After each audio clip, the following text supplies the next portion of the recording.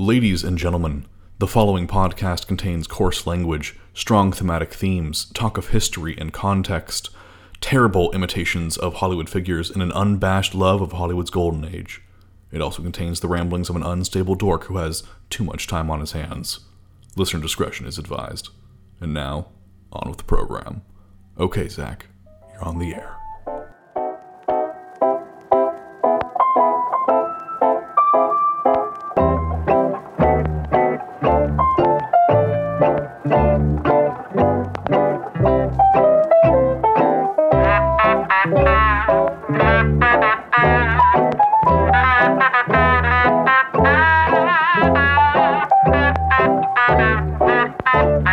Yesteryear Ballyhoo Review. Good evening, ladies and gentlemen, and welcome to the Yesteryear Ballyhoo Review. Many great sights await inside the picture palace of the past, and we have plenty of ways to talk about the things inside. So hurry and get your seats. Tonight, the Ballyhoo sets down its more recent dives into the world of cowboys, gangsters, and body snatchers, and settles upon the kind of story that requires all of the refinement and dignity it can muster. Yes, any humor that you see and hear today will be the observational satire of class born out of literary legend. What began as a novel from the mind of Jane Austen would become a property wrought with so many adaptations it boggles the mind at times. There's even one with zombies. It's kind of crazy. Yet, one must not forget that the golden age of Hollywood had its toe dipped into the world of Austen in what could be claimed as among the first filmed adaptations, and the only such place to find class enough to feature more stars than there are in heaven and production values to beat the band would be that of Metro-Goldwyn-Mayer. That's right, boys and girls, a comedy of manners and Metro is afoot as we dive into 1940s Pride and Prejudice. So see the show and stay behind for a discussion to delight the earbuds.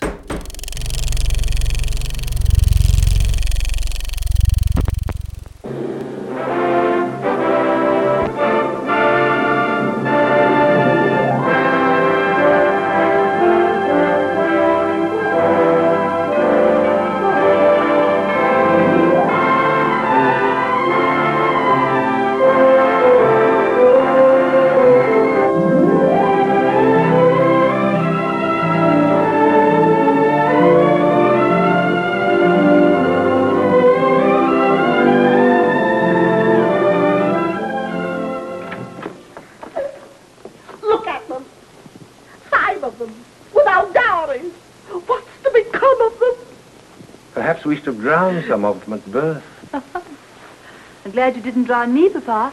Much too nice just being alive, even if I never have a husband.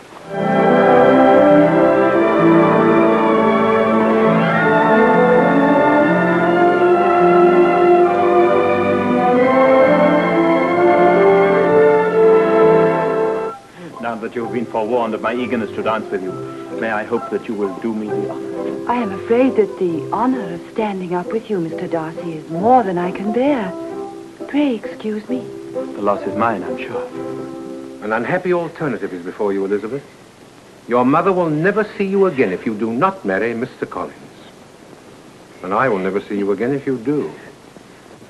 Do you know what you're saying? Yes, my darling. I'm asking you to marry me. What did you say to him? What did I say? What did I say?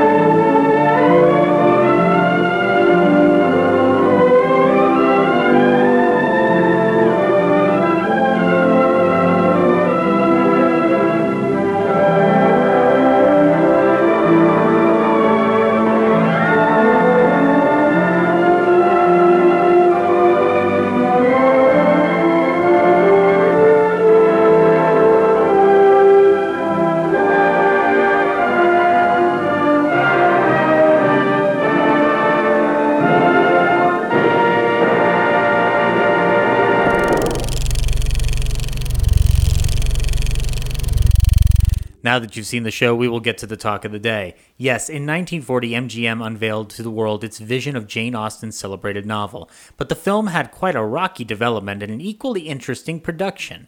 Yet, With all this in mind, all the normal stuff we go through on this show, we are left with an adaptation that would set the standard of elegance that one would lay at the feet of Austen adaptations to come. Just how influential is this 1940 outing, and where does it stand in the pantheon of film fans and Austen fans? To answer that question, we need both a film fan and an Austen fan. She is a journalist and podcaster for Real Nerds Podcast, and she can be seen on Twitter spoiling things faster than Joe Wright cuts to that shot of a hand flex.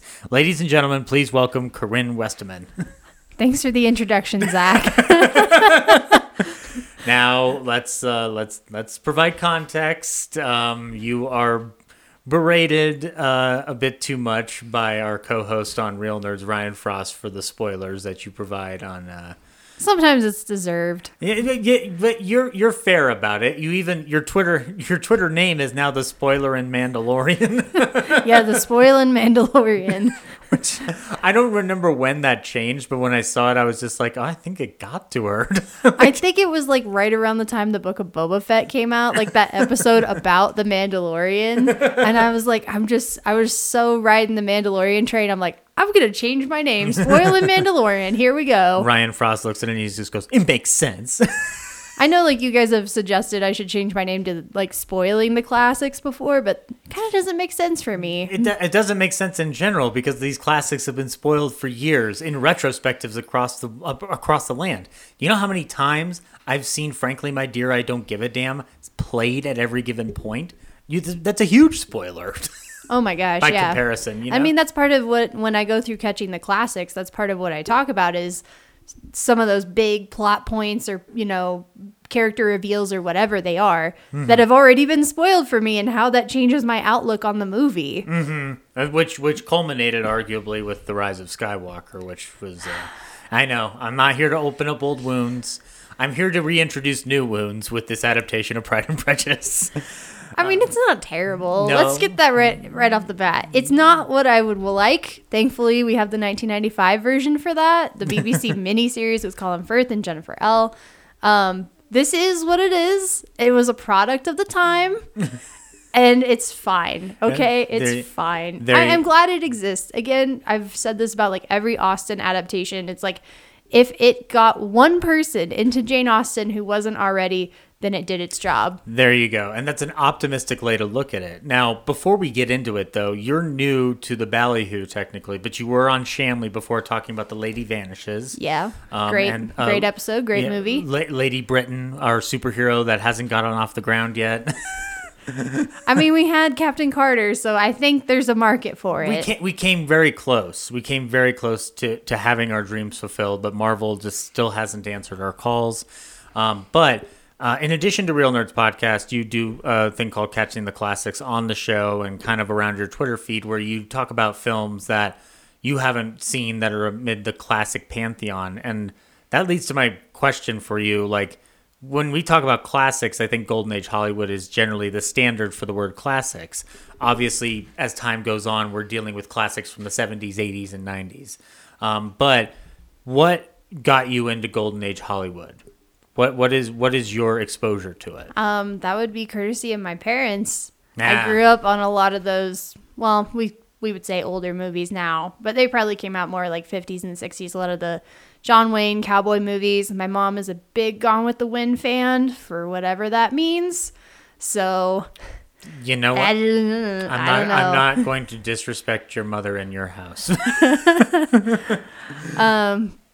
And I love Casablanca and just like, you know, Roman Holiday, anything with like Cary Grant, Audrey Hepburn, Gregory Peck, like I am immediately on board. I didn't hear Humphrey Bogart's name in that list. I mean, I've only ever seen like 3 movies that he's in. Which ones? I said Casablanca, Sabrina. I've seen The Maltese Falcon, although it's been a really long time. Oh, you'd be due for a rewatch. It's good. Okay. It's fun. I go back to that at least once a year. And I love Sabrina too. Oh yeah. Although I prefer the 90s version over the 50s, but I mean I love them both. I don't think that's controversial anymore. I used to think that's controversial, but the more I talk to people, like my girlfriend likes both versions of Sabrina.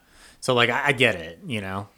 Do I want the Humphrey Bogart version? Of course, but Harrison Ford version just as good too. I just love those old movies and just like the play between like lights and shadows, the black and white film. it feels so stylized and so specific to that era, and you never see that anymore. No, you don't. And that actually segues into this particular adaptation, because we're talking about an MGM film. And MGM, unless they were getting one of their more genre-driven fare in line, their main style would have been lavish production value. Musical was a big factor for them, but also these kind of costume pictures as well. What is your history, if at any, with this version of Pride and Prejudice from 1940? I remember watching it years ago. I mean, I feel like I go on a Jane Austen kick about, I don't know, once a year, once every other year, and just devour as much Jane Austen content as I can. And at some point, I came across this movie and I watched it and I was like, well, that was something. So, I mean, that was after I had seen the 1995 version, after I had seen the 2005 version, after I had seen Bride and Prejudice, which is a Bollywood version, which is actually pretty good. I mean, for a modernized adaptation of, you know, Pride and Prejudice that's set like simultaneously in like India and Europe/America, it's pretty good. That's not bad. No. But you and that actually, you talking about being in an Austen kick, one of the reasons that I pitched you on doing this is because you are a major Austen fan. Oh yeah. And this is a fandom that I didn't realize how huge it was. I should have figured, but you know me, I'm an idiot. And so, well, I mean, it's hard to know how big a fandom is when you're not part of it. That's true. That's very fair. I mean, I have no idea how big Hello Kitty is, other than it's one of the biggest franchises of all time. Hello Kitty and Jack Benny are the two fandoms that you don't realize how big it is until yeah, you get I would into have no idea. I would think Jack Benny is so obscure, like I only know who that is because of you. And apparently there's like, you can do like a Jack Benny Comic-Con. Like, that's crazy to me. I wish it was called Jack Benny Comic-Con. You have a huge Hall H panel discussing one joke from one episode 50, 70 years ago. No, but the Austen fandom, I guess with my history on Austen in general, I could not get into this stuff when I was younger. I talked about this with you when it came to the 2005 Pride and Prejudice. I saw that film because I had seen Atonement and I wanted to see the work that Joe Wright had done. This version of Pride and Prejudice I must have seen on television at some point, and I picked it up later when I picked up the DVD, and I was like, oh, we're going to do this. But it's such a star-studded film that I must confess, as a spoiler up front, I'm still enamored by it, even though it is not what we have discussed as faithful to this story. I know, like when I first heard about it, I do remember thinking, oh my gosh, Laurence Olivier as Mr. Darcy? Should be perfect, right? It should be, because I'm like, he's handsome. Mr. Darcy's like, you know, the classic literary hero. Everyone loves him. Everybody thinks he's like super dreamy. Thank you, Colin Firth. Yep. If only Sir Laurence Olivier had a wet shirt in the movie, it would be perfect 10 out of 10. Nobody would ever talk about that about that movie. I still haven't seen Laurence Olivier's whole filmography. He may have a wet shirt scene that we're not seeing somewhere. You know? I mean, not in this movie. Not in which this is movie, no. The kicker. Yeah, no, he's perfectly clothed. I can guarantee you he's perfectly clothed. He does look good in this movie, though. I will give him that. Yeah, he does look good. In fact, everybody looks good. Everyone looks good. There's not a down, like there's nobody ill costumed in this film, which makes sense when you're talking about the Tiffany of Studios. If you're talking about the Tiffany of Studios, MGM at this time, they're riding high. They made a deal in 1930 during the production of Gone with the Wind. MGM made a deal to release Gone with the Wind and have the rights to do so in exchange for giving David O. Selznick Clark Gable. So they're riding high on money. They're riding high on prestige with other films that they had done in 1939, considered one of Hollywood's greatest years. It's no secret that this movie was always going to look beautiful and feel beautiful. Yeah, but it still takes me out because that's not the Regency period clothing. Yeah. The big dresses, the big sleeves, the dorky looking bonnets. I mean, not like they had bonnets, but they were not quite so elaborate. No. You know, the Regency era, like that style of clothing is it's very slim, very, not like form fitting, but it's definitely more form fitting than like your big hoop skirt or whatever. It's not quite so elaborate and over the top. It's about like simplicity and like nature and getting back to nature. Yeah. And for me as a person who hasn't read the book but has seen the 2005 one with Keira Knightley and Handflex, we'll get to it.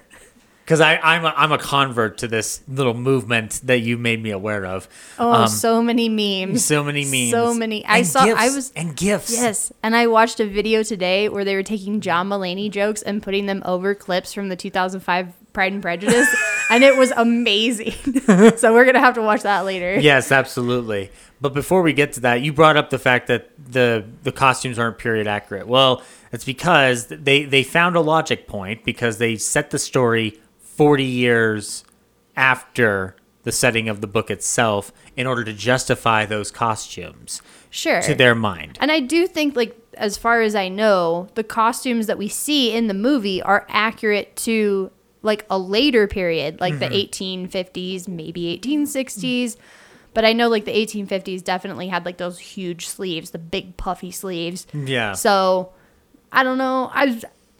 It's just so weird to see everybody walking around in like Gone with the Wind style outfits in Pride and Prejudice. Yeah, it's certainly more lavish than what I saw in the 2005 version.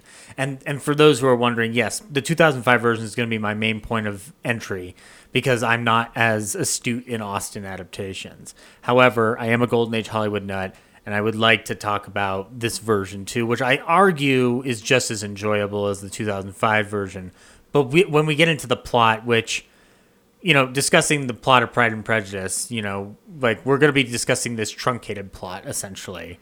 Yeah, it's at least the BBC miniseries is about 6 hours, and that gets almost every single scene from the book. Yeah. It does cut a couple of things down and kind of shortens a few things, but I mean, otherwise, it's like word for word, scene for scene from the book. Right. So anytime I watch like a feature-length movie, I'm always like, they're going to cut, they're going to trim, they're going to combine scenes, which is fine. I'm like, I just need the spirit of the thing to be there. Yeah. And in this movie, we kind of get that. The last like 30 minutes, I'm like, I don't even know what just happened. Well, hang tight because before we go into any plot stuff, we've got to talk about our two big leads here. They're two big names. You can't ignore them. Yes, Greta Garbo. Greta Garbo. No. That was something that he and I were joking about. Yeah. Because I was like, yeah, Greta Garbo, she did a good job in the movie. Yeah, Greta Garbo, I don't think would have been. I think Louis B. Mayer would have been like, no. Greta, I'm a hard ass, but I'm not gonna sugarcoat this for you. You know, this is. There's no way you're playing Elizabeth Bennet. This is outrageous.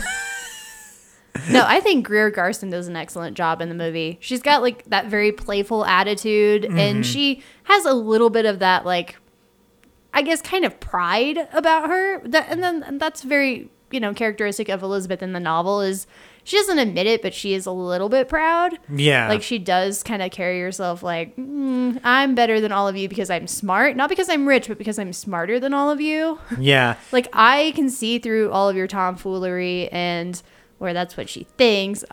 We know better, right? Right. With the whole Wickham deal, but... Well, let's get into that right there. Let's talk about Greer Garson. So she's born on September 29th, 1904 in Manor Park, Eastham, and she's an only child.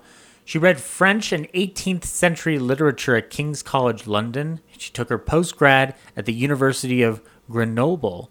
And then while pursuing her acting dreams, she was made the head of a research library of Lintas, Lintas, for the marketing department of Lever Brothers. Makers of Swan, the new white floating soap that's pure as fine Castiles. But did you know that she had a coworker there, a very famous coworker, Corinne? I did not. Who was it? What if I told you that he was a certain tiger in a certain book set in the jungle. Are you talking about George Sanders. Aha. Yes, George Sanders, the one and only George Sanders, who will be talked about because he's George Sanders. You mean the creep from The Ghost of Mrs. Buer? You mean the creepy cousin from Rebecca? Yes. But also the world's best friend / sidekick in a movie, Foreign Correspondent? Yeah, that George Sanders. You haven't seen Foreign Correspondent, have you? Oh my God, you need to watch it. It's so good. But he apparently was convinced by Greer Garson to go into acting. So if it wasn't for Greer Garson, we wouldn't have Shere Khan the tiger.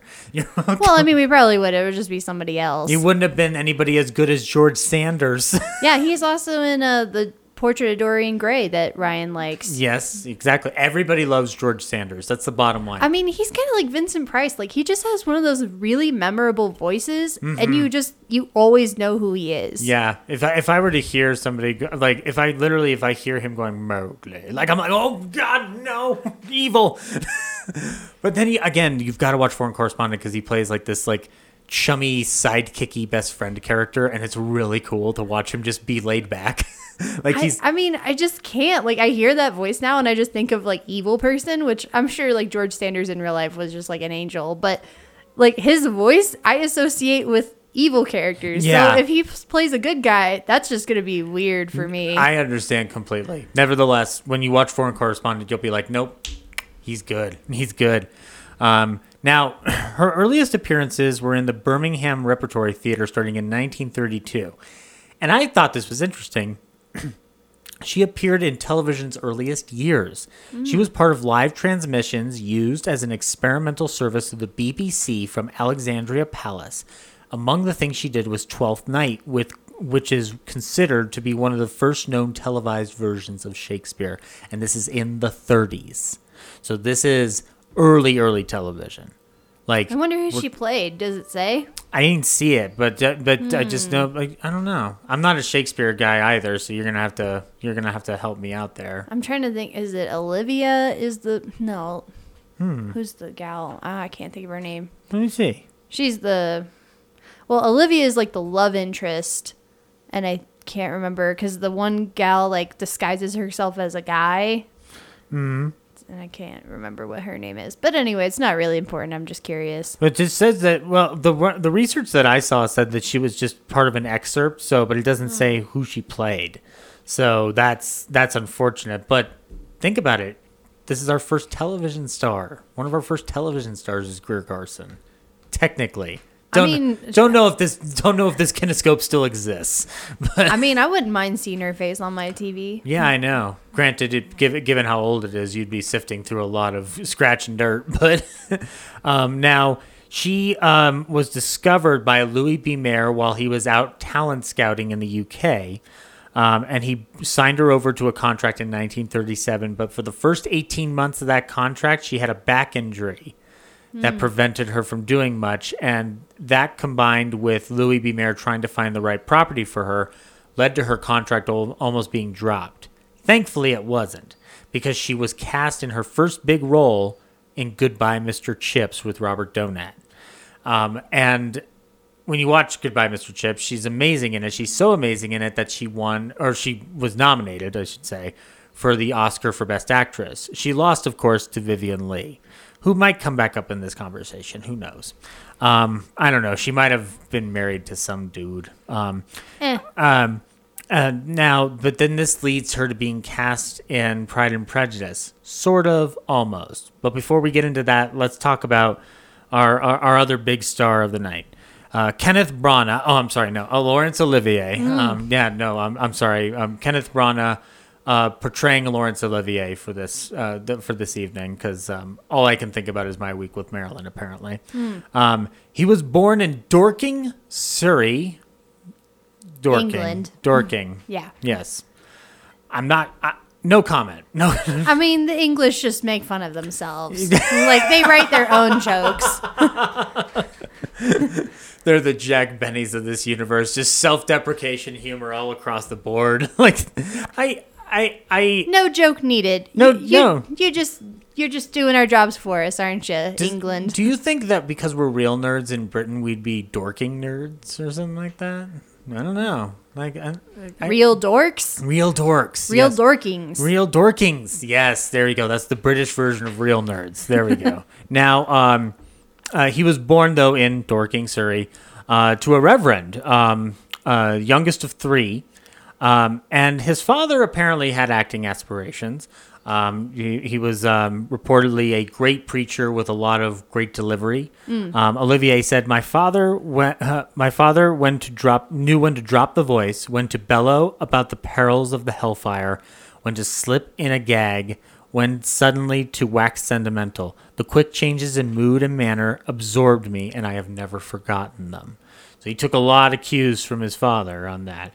And his father was a little bit pushy into him getting into the dramatic arts. He actually encouraged him to enter the Central School of Speech Training and Dramatic Arts in 1924.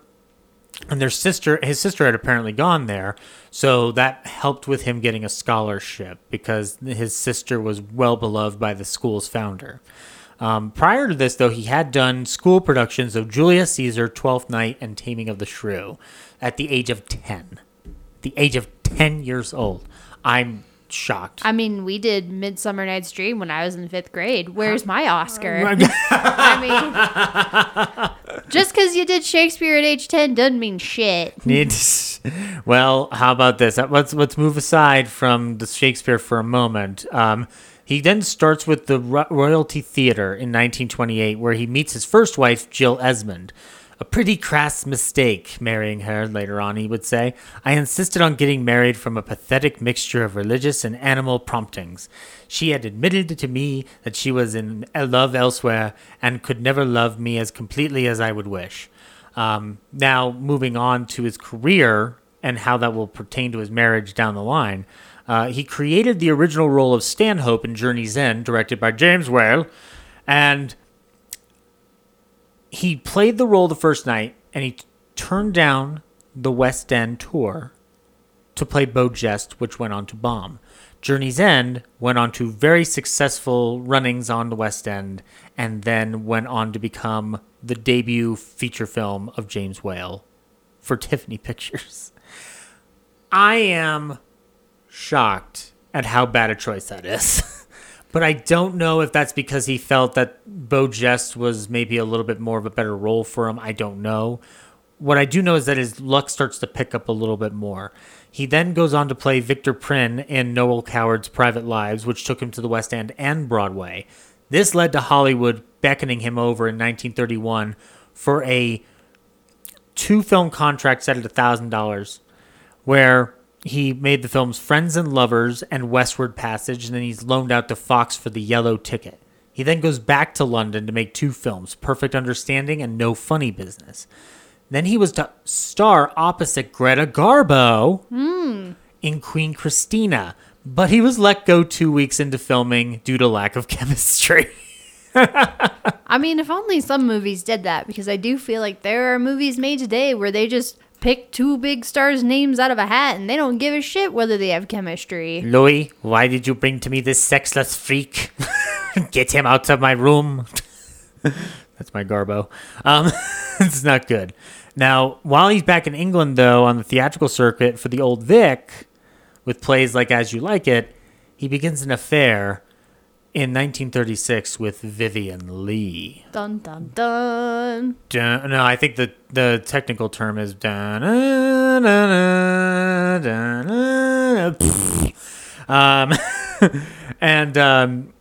they would end up starring alongside together in Fire Over England, which I didn't look into I like that title. That title sounds cool. It does. Yeah, I know. Fire Over England. Does a Zeppelin catch on fire or something? No, probably. If anything, it's given this is 1936. Maybe it's war themed. Who knows?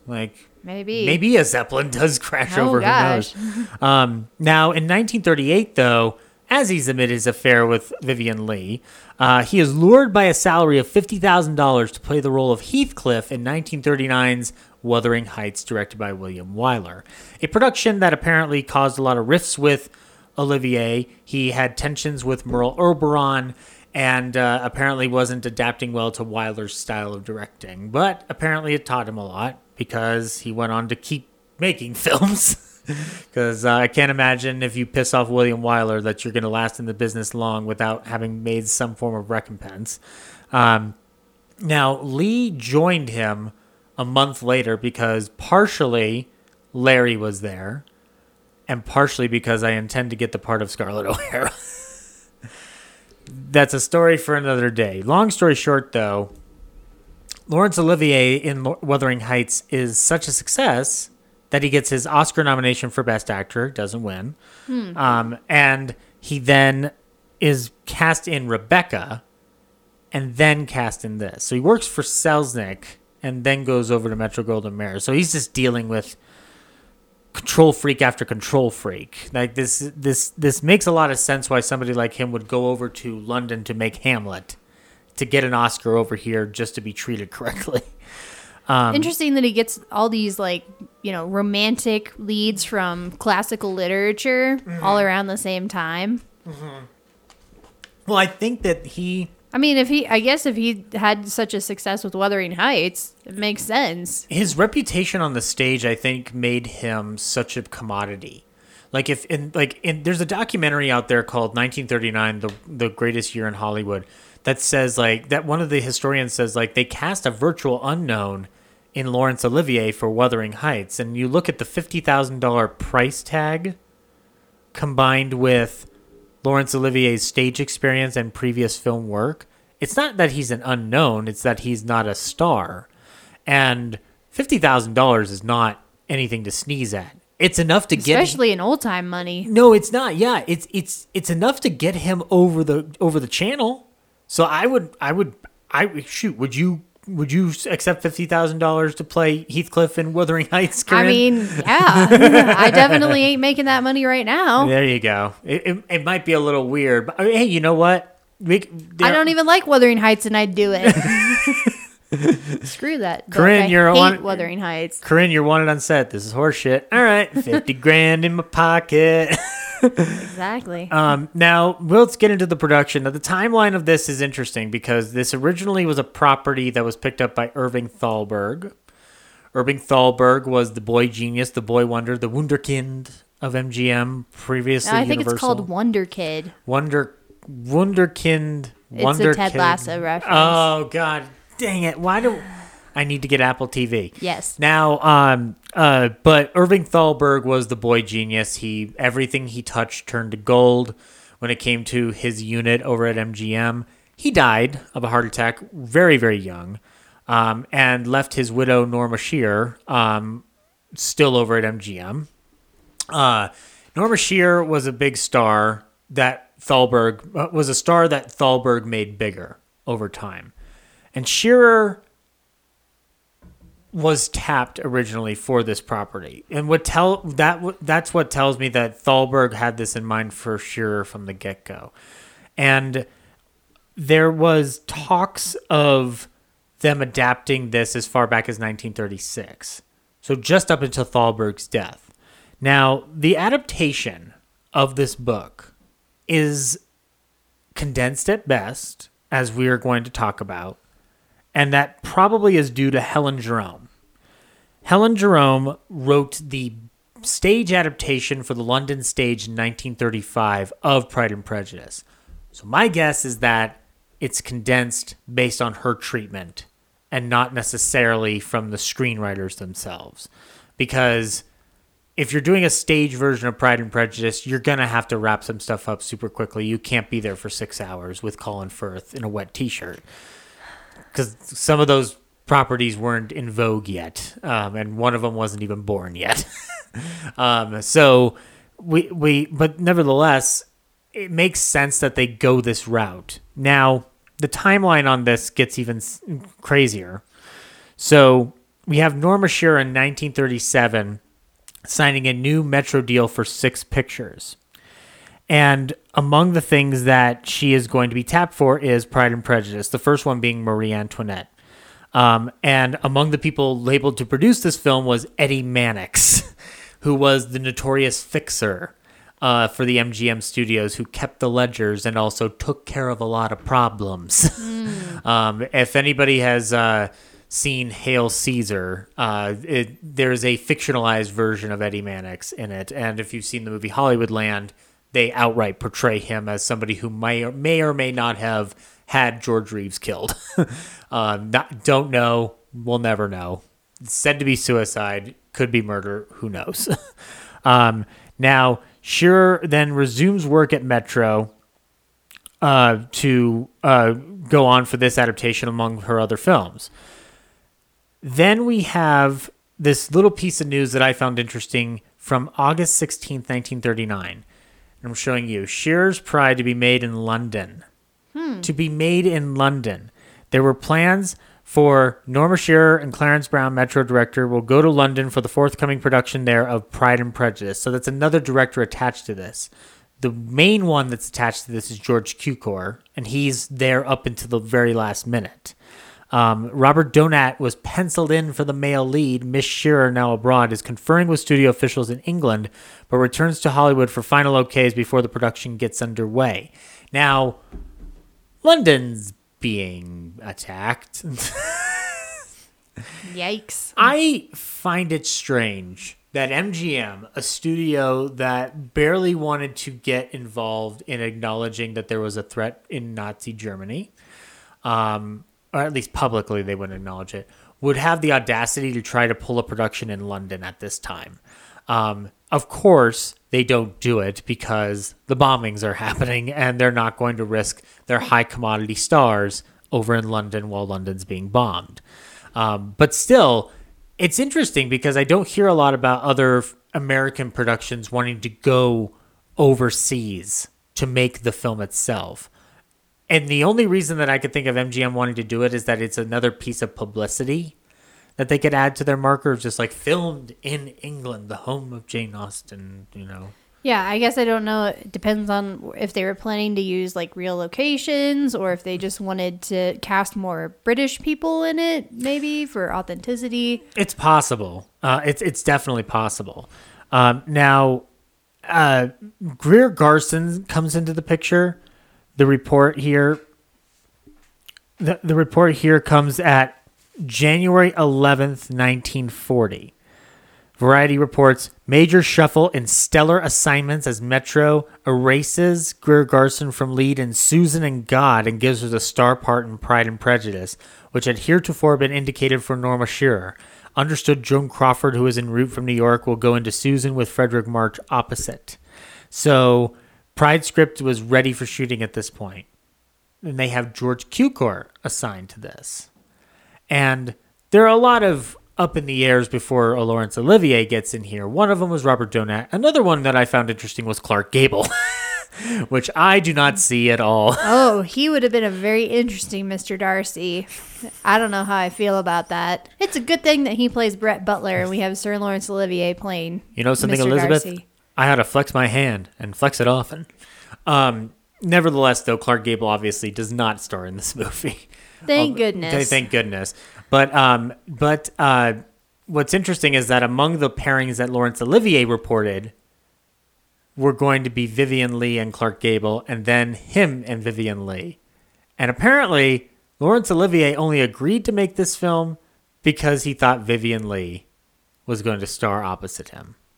So when She might have been an interesting Elizabeth Bennet, because I can kind of see elements of Scarlett O'Hara in Elizabeth Bennet, like that kind of, you know, that playfulness, and she kind of has like a little bit of an attitude, and she kind of doesn't like to take shit from people. I guess that's fair. That's very fair. I think you need to be more. I always figure Vivien Leigh to be a lot more.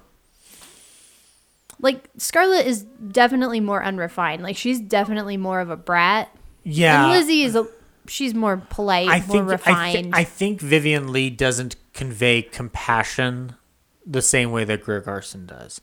And a lot of my Greer Garson, like, bias will be coming from Mrs. Miniver because that is one of the kindest, like, most heartfelt roles I've ever seen in a movie, hands down. So I don't think she couldn't have done it. I just think It would have been very different, I think. we'd be talking about something different. It'd be an interesting discussion, no doubt. Although, if apparently her and Sir Laurence Olivier were in a real life relationship, they might have had some pretty good on-screen chemistry. They were in a number of films together, so I mean, I wouldn't say Greer Garson and Laurence Olivier have great chemistry.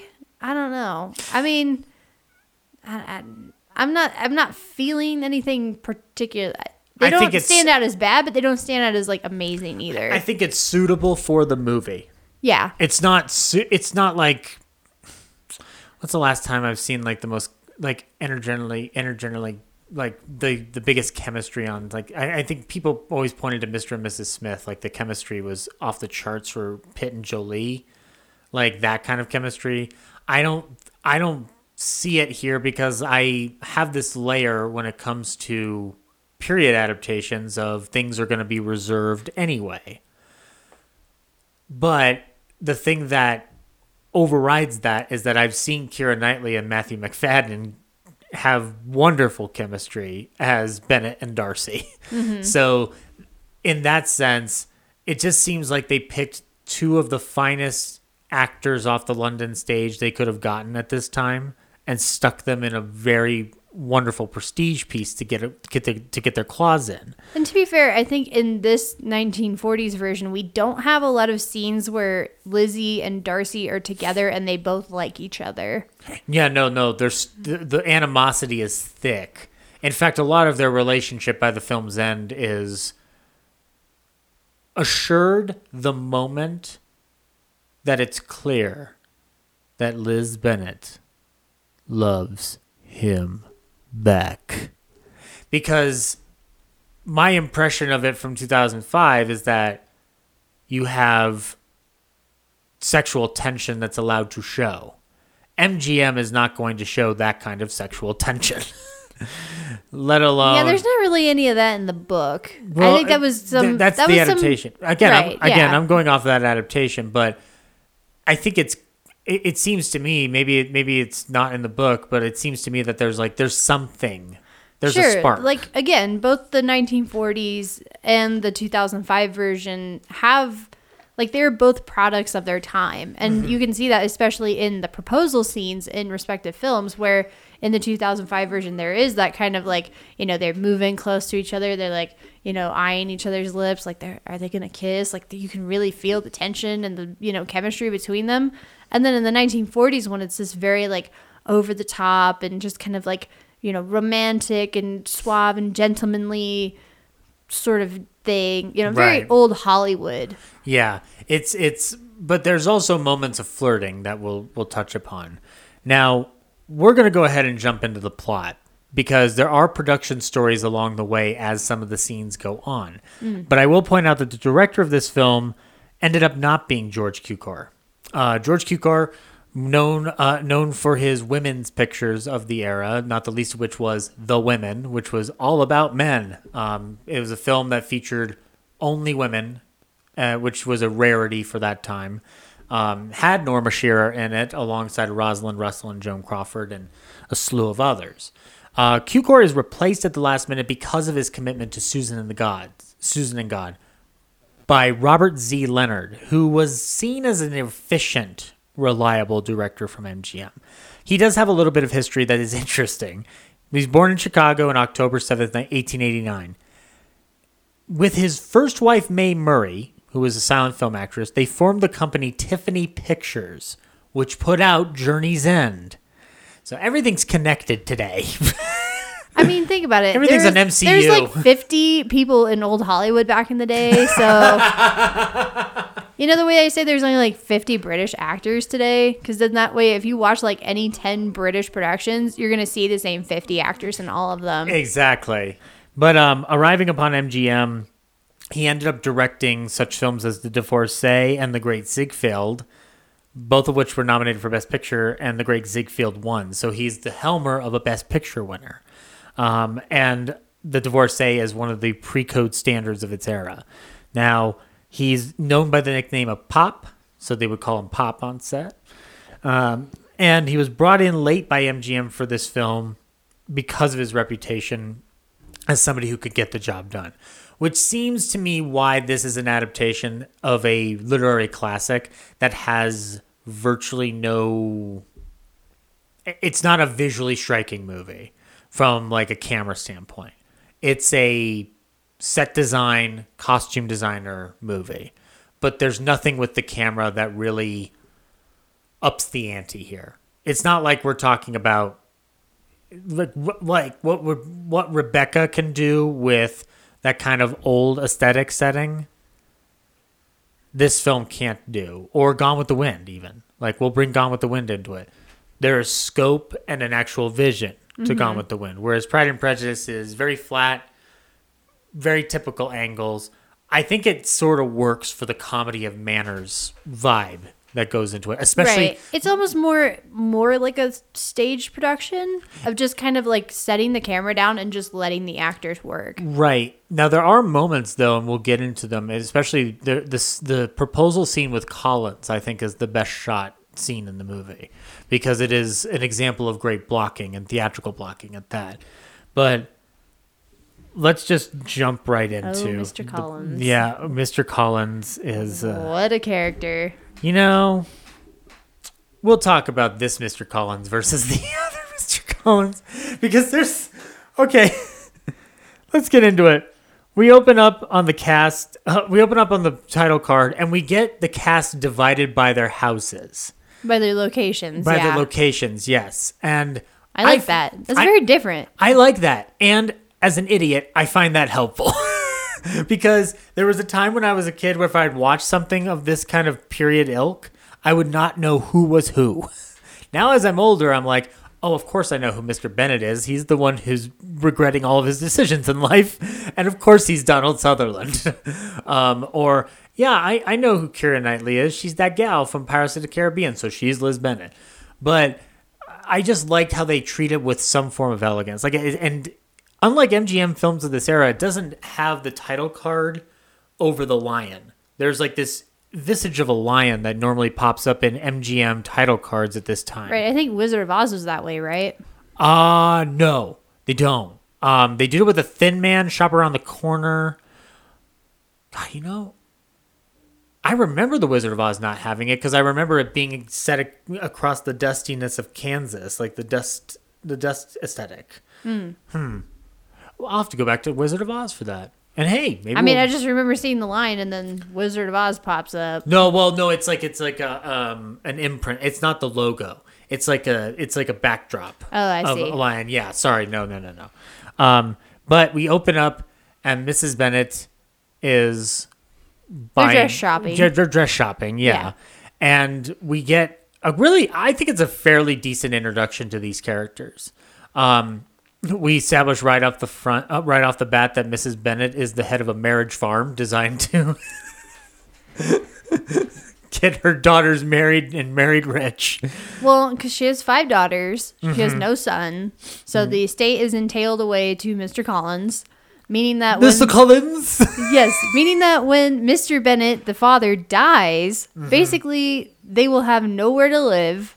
They will have no money. Nope. So she needs to get them husbands so that they're provided for. And let's be clear. They got 5 daughters. Let's roll call these daughters because Jane is the eldest. She's the prettiest. I mean, she's considered the most attractive by standards at the time. Yeah, okay. Then gotcha. you got Lizzie, who's the second, and she's like the witty but also sort of pretty one. Like she's not as pretty as Jane, but she's still considered a beauty for the era. Gotcha. Then you got Mary, who's the quiet, bookish one.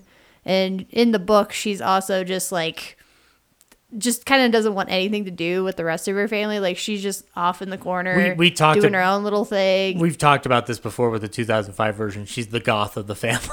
A little bit, yeah, a little bit. In this film, though, she is bookish nerd with glasses, big old glasses. Oh my gosh, when they said that line, I wanted to throw something at the TV. I'm like, how dare you vilify people with glasses? This is why, we have had to overcome so much. Marsha Hunt, who plays Mary, she's still alive. What? 104 years old, baby. Marsha Hunt, representing the MGM stock to this day. Yeah, it's funny. I found this about her. She was blacklisted.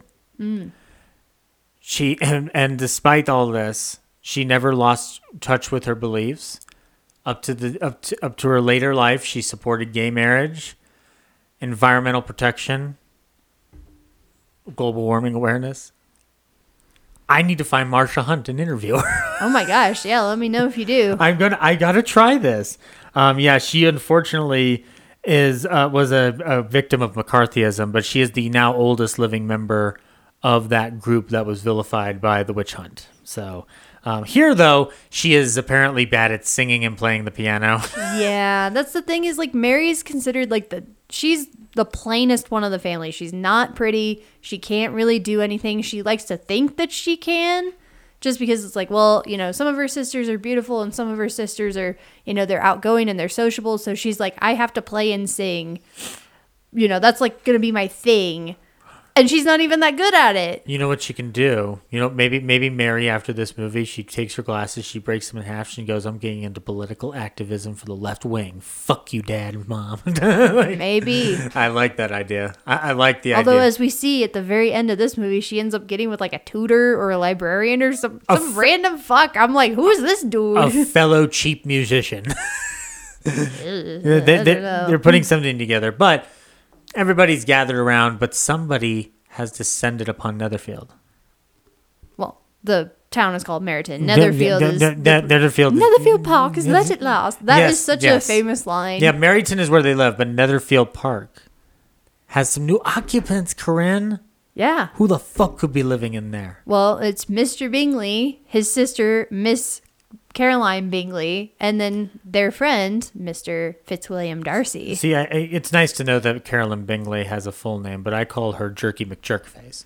So. Yeah, and in the book, she has a sister who's married to a guy named Mr. Hurst. So there's Mr. and Mrs. Hurst, which a lot of other versions leave out for whatever reason. I guess just because they're like, we'll just roll these two sisters in the one, because... That's an actually interesting fact. I thought you were going to say, fun fact, in the book, her name is Jerky McJerkface. No. Dang it. And it sucks because, I mean, Mrs. Hurst doesn't really add much to the story, but I've always thought Mr. Hurst was really important because he just doesn't do anything.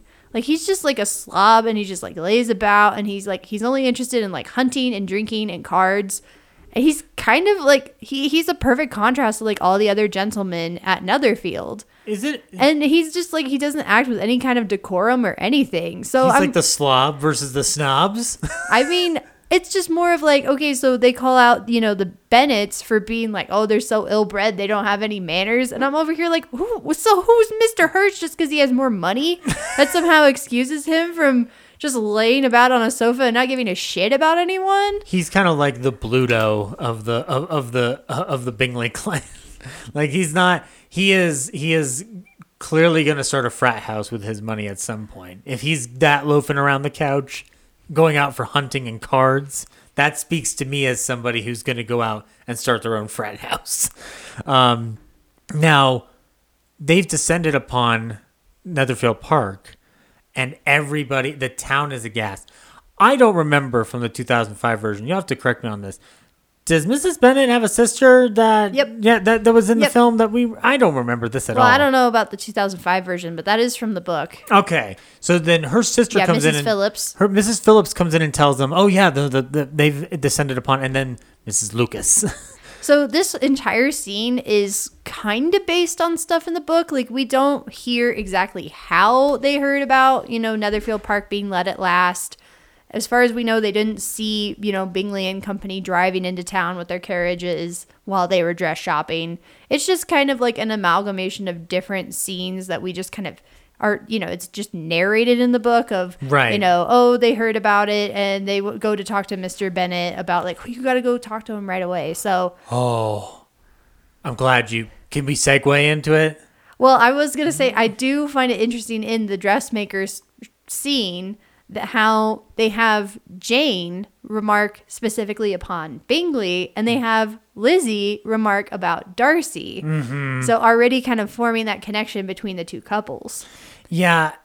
There's a plan hatched from moment one in Mrs. Bennet's head. Well, of course. I mean, two eligible rich gentlemen roll into your neighborhood and you have 5 unmarried daughters, why wouldn't you think like, hey, this is an opportunity? Not only could they marry, they could marry well. Yeah, they do. They could make sure that, yes, Mr. Collins will get the money, but we'll get this money instead. They're trying to even out their losses. Yeah, again, she's just trying to make sure that they're provided for after their father dies. They're trying to save their pride.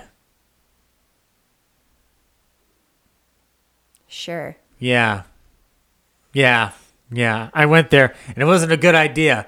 But we can then say, though, actually, before we get to Mr. Bennett, because that scene is great, but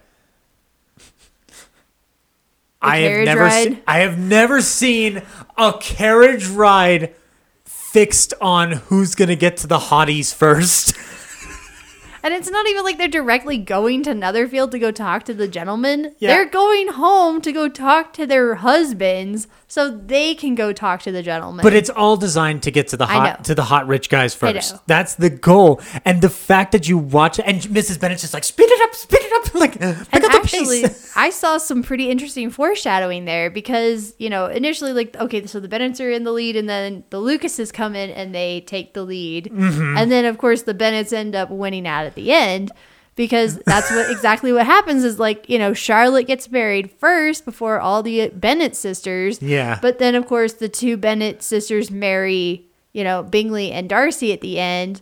So they end up kind of winning in terms of, more husbands, better husbands, all that stuff. It'd be interesting because of the way it starts with that carriage race.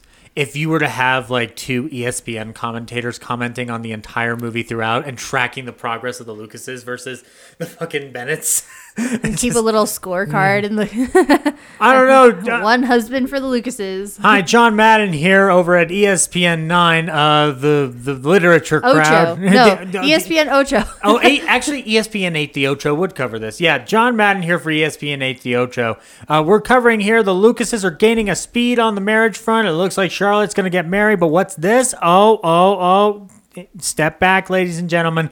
It looks like the Bingleys and the Bennetts are not a done deal yet. We've still got a bit of a tension there. Might be an issue. And what is this? Darcy and Bennett? They could be. Sparks are flying, but nothing has started a flame. Stay tuned. Now, brought to you by this ad for Doritos. A nice big old ad featuring celebrities that makes no sense. Anywho, we get to Mr. Bennett. Mr. Bennett's my favorite character in Pride and Prejudice. Oh my gosh, he's amazing. But he has such personality, and because he just has to put up with so much bullshit. I read somewhere when I was doing research for this that there are scholars who look down on Mr. Bennett for caring so little about his daughter's fates. That's probably deserved. But, at least partially. He does some of what happens is brought about because of his neglect. Yeah, he's just kind of like, oh. I was supposed to do that thing? Oh, okay. I mean, they don't get to it in this version, but the whole bit about Lydia going off to Brighton with the officers and the soldiers, that could 100% have been avoided by him.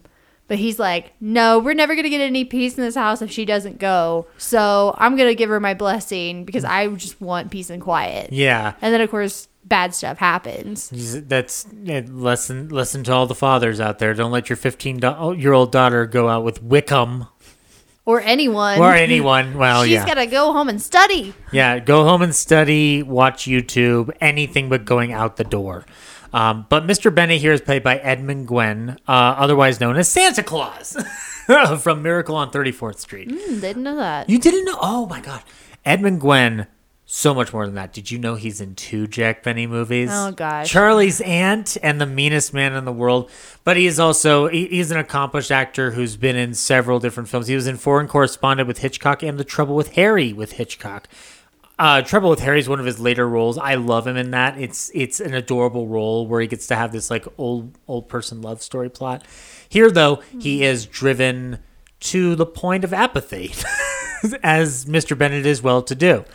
I mean, if you're the only guy in a house full of 6 women, many of whom are loud and just, silly.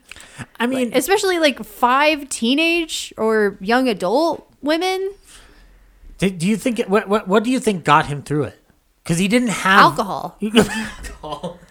Yeah, because I was gonna say he doesn't have an iPad. He doesn't have the MCU or Steven Seagal movies or Arnold Schwarzenegger movies. I feel like in the book he's like in his study a lot, and that's kind of like the you don't go in there unless like he specifically invites you in. Well, Mrs. Bennett will just barge in whenever she wants, though. Right. Yeah. Mrs. Bennett's nerves are something that he has had to put up with for years. And I love their interaction because it's actually like putting aside the Pride and Prejudice of it all. It's really the example of watching just 2 solid actors of the era playing into this kind of comedy routine. Because Mary Boland gives this wonderfully nerve-wracking performance as Mrs. Bennet. And it complements to Gwen's just kind of like reserved approach. Yeah. It's like watching a comedy team. even though this version is truncated, shortened, compressed, whatever you want to call it, they get the Bennets right. Mrs. Bennet is so over the top and ridiculous and borderline narcissistic. And then Mr. Bennet is just like trying to get through it all. He Poor man. Yeah, but the difference that I noticed between this and Donald Sutherland, let's say, because it's Edmund Gwenn, he is showing a warmth that always exists in that man. And so it's almost like, it's not that he doesn't care. It's just that he doesn't process information the way his wife does. And like, I guess that there's like this theory around that like he's a person who married rather impulsively to Mrs. Bennet. Yeah, it says in the book that they married very young and that he just, married her because he thought she was pretty. Yeah. And, realized afterward, like, maybe that was a bad choice. I could have been anywhere but here. They have such different personalities, such different dispositions. So that marriage is, not the best. No, but it's not like They put up with each other. They don't necessarily like love each other. You know what I mean? I get it. It's a way to go about things, but we are given into the plot in which to basically kick off the Ma and Pa Bennett marriage farm, as I've been referring to it in my head, because we get the first, like, Mr. Bennett hold the ball. That's the next scene, right? What? Oh, are you talking about the Meriton Assembly? Yeah, the Meriton Assembly. Yeah, sorry. Yeah, sorry. It's just a public gathering that the town puts on. Yeah, so the town. Yeah, the Bennetts aren't hosting it. Okay, so no, then I got that confused. So the Meriton Assembly is held, and this is where we're gonna start introducing ourselves, our Bennett characters, to our Bingleys and Darcys here. And Wickham. And Although Wickham kind of gets a little... He is introduced way earlier in this movie than he is in the book.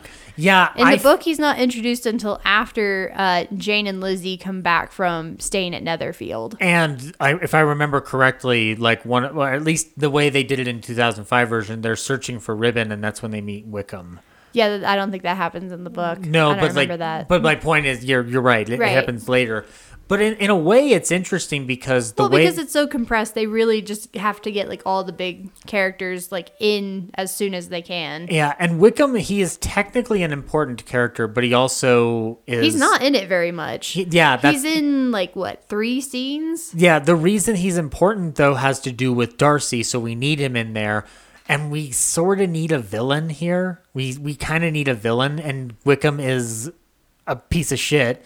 So yeah, he's pretty much the villain of Pride and Prejudice. Yeah, he is. And what's interesting is that his villainy is extended not to our 2 leads, but to side characters.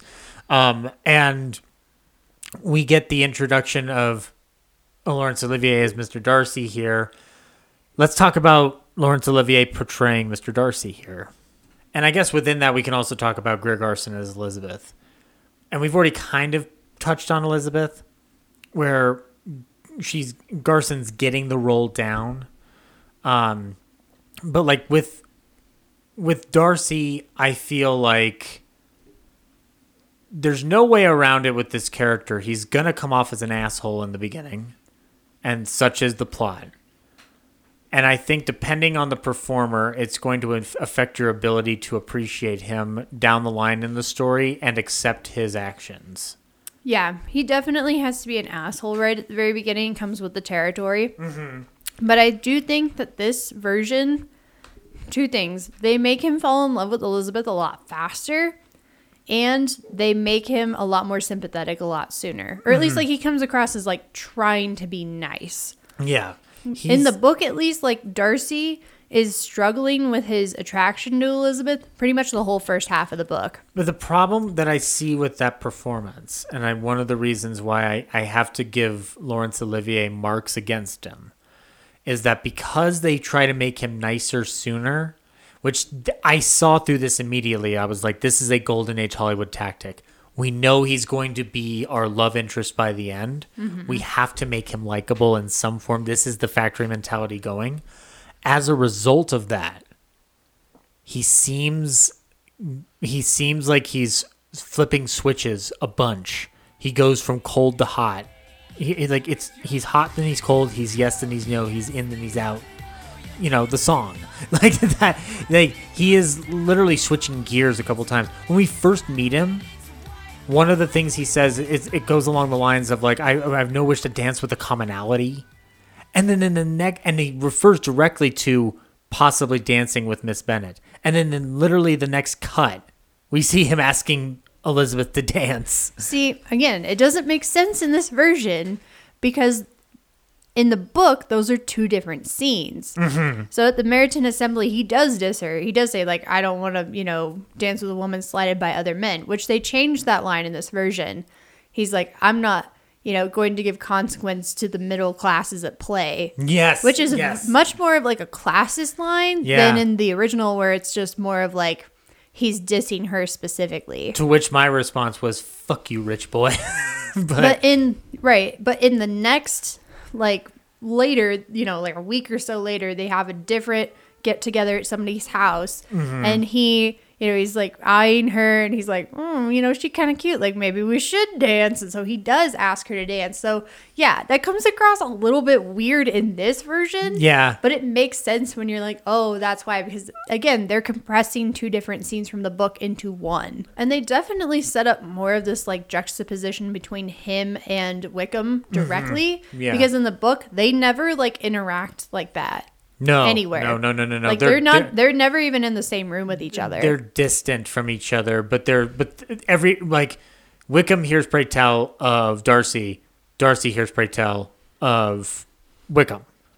But and you always see the looks on their faces like but this is not, but I in a sense for the Golden Age Hollywood of it all, I kind of like that scene where they cross paths right there. And I like it too. Again, it creates more of a direct juxtaposition. Yeah. Between Wickham, who's very open, very friendly, going to engage in conversation, versus Darcy, who doesn't want to dance, doesn't want to talk to anybody, and is just a complete asshole. Yeah.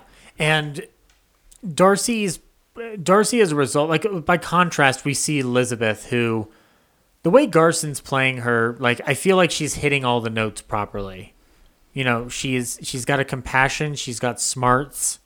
She's not going to let a man twist her around like that. Right. At least, well, unless he were to flex his hand. That's possible. That's something that might warm her heart a little too much. I don't know. But Garson's pulling off the role correctly, and I feel like Olivier's character, because we have to reveal so much about him, we're trying to smush all of his emotions into the front half so that it's made clear he's not a bad guy. He's not a bad guy. Right. But consequently, you can give Wickham the deceptive layer of being a suitable mate and let him slowly unravel to be the asshole that he is. I think it would have worked better if we had gotten more time with Wickham. And it could have almost been set up as this sort of, which one will she end up with? Yeah. Because when I first saw it in the 1995 version, I kind of watched it like concurrently with reading the book for the first time. So I didn't know that it was going to be so obvious that Darcy and Lizzie are going to end up together, especially after you meet Wickham, because you're like, oh, he's handsome, he's a soldier, he's like very sociable, very amiable, and he likes her. And I'm like, maybe this Wickham is the guy she ends up with. Or they, I don't know, take down Darcy together, whatever it is. This is literature. Never trust a suave motherfucker in literature, especially English literature written by Jane Austen.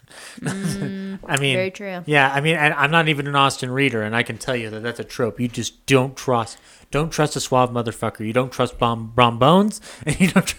Except for Henry Tilney. He's the OG. Henry Tilney from Northanger Abbey. Ah, okay. So then that's good. I to know, my like side that was like when you get introduced to Henry Tilney in Northanger Abbey, you're like, he's almost too good to be true. Like, is something up with him? Yeah. And no. He's just a classy motherfucker. Yeah, he's just who he is. And I wanted to bring us before we close us out of this gathering. I have a production report. What is it? This is from Gab, the Gab column by Alta Durant. This is a wonderful Valentine's Day 1940 story. Greer Garson saved paychecks for a large number of extras on Metro's Pride and Prejudice by working in big ballroom scene in spite of illness. As a result of her early gesture, actress was bedded with severe flu attack. She apparently did that while on the flu.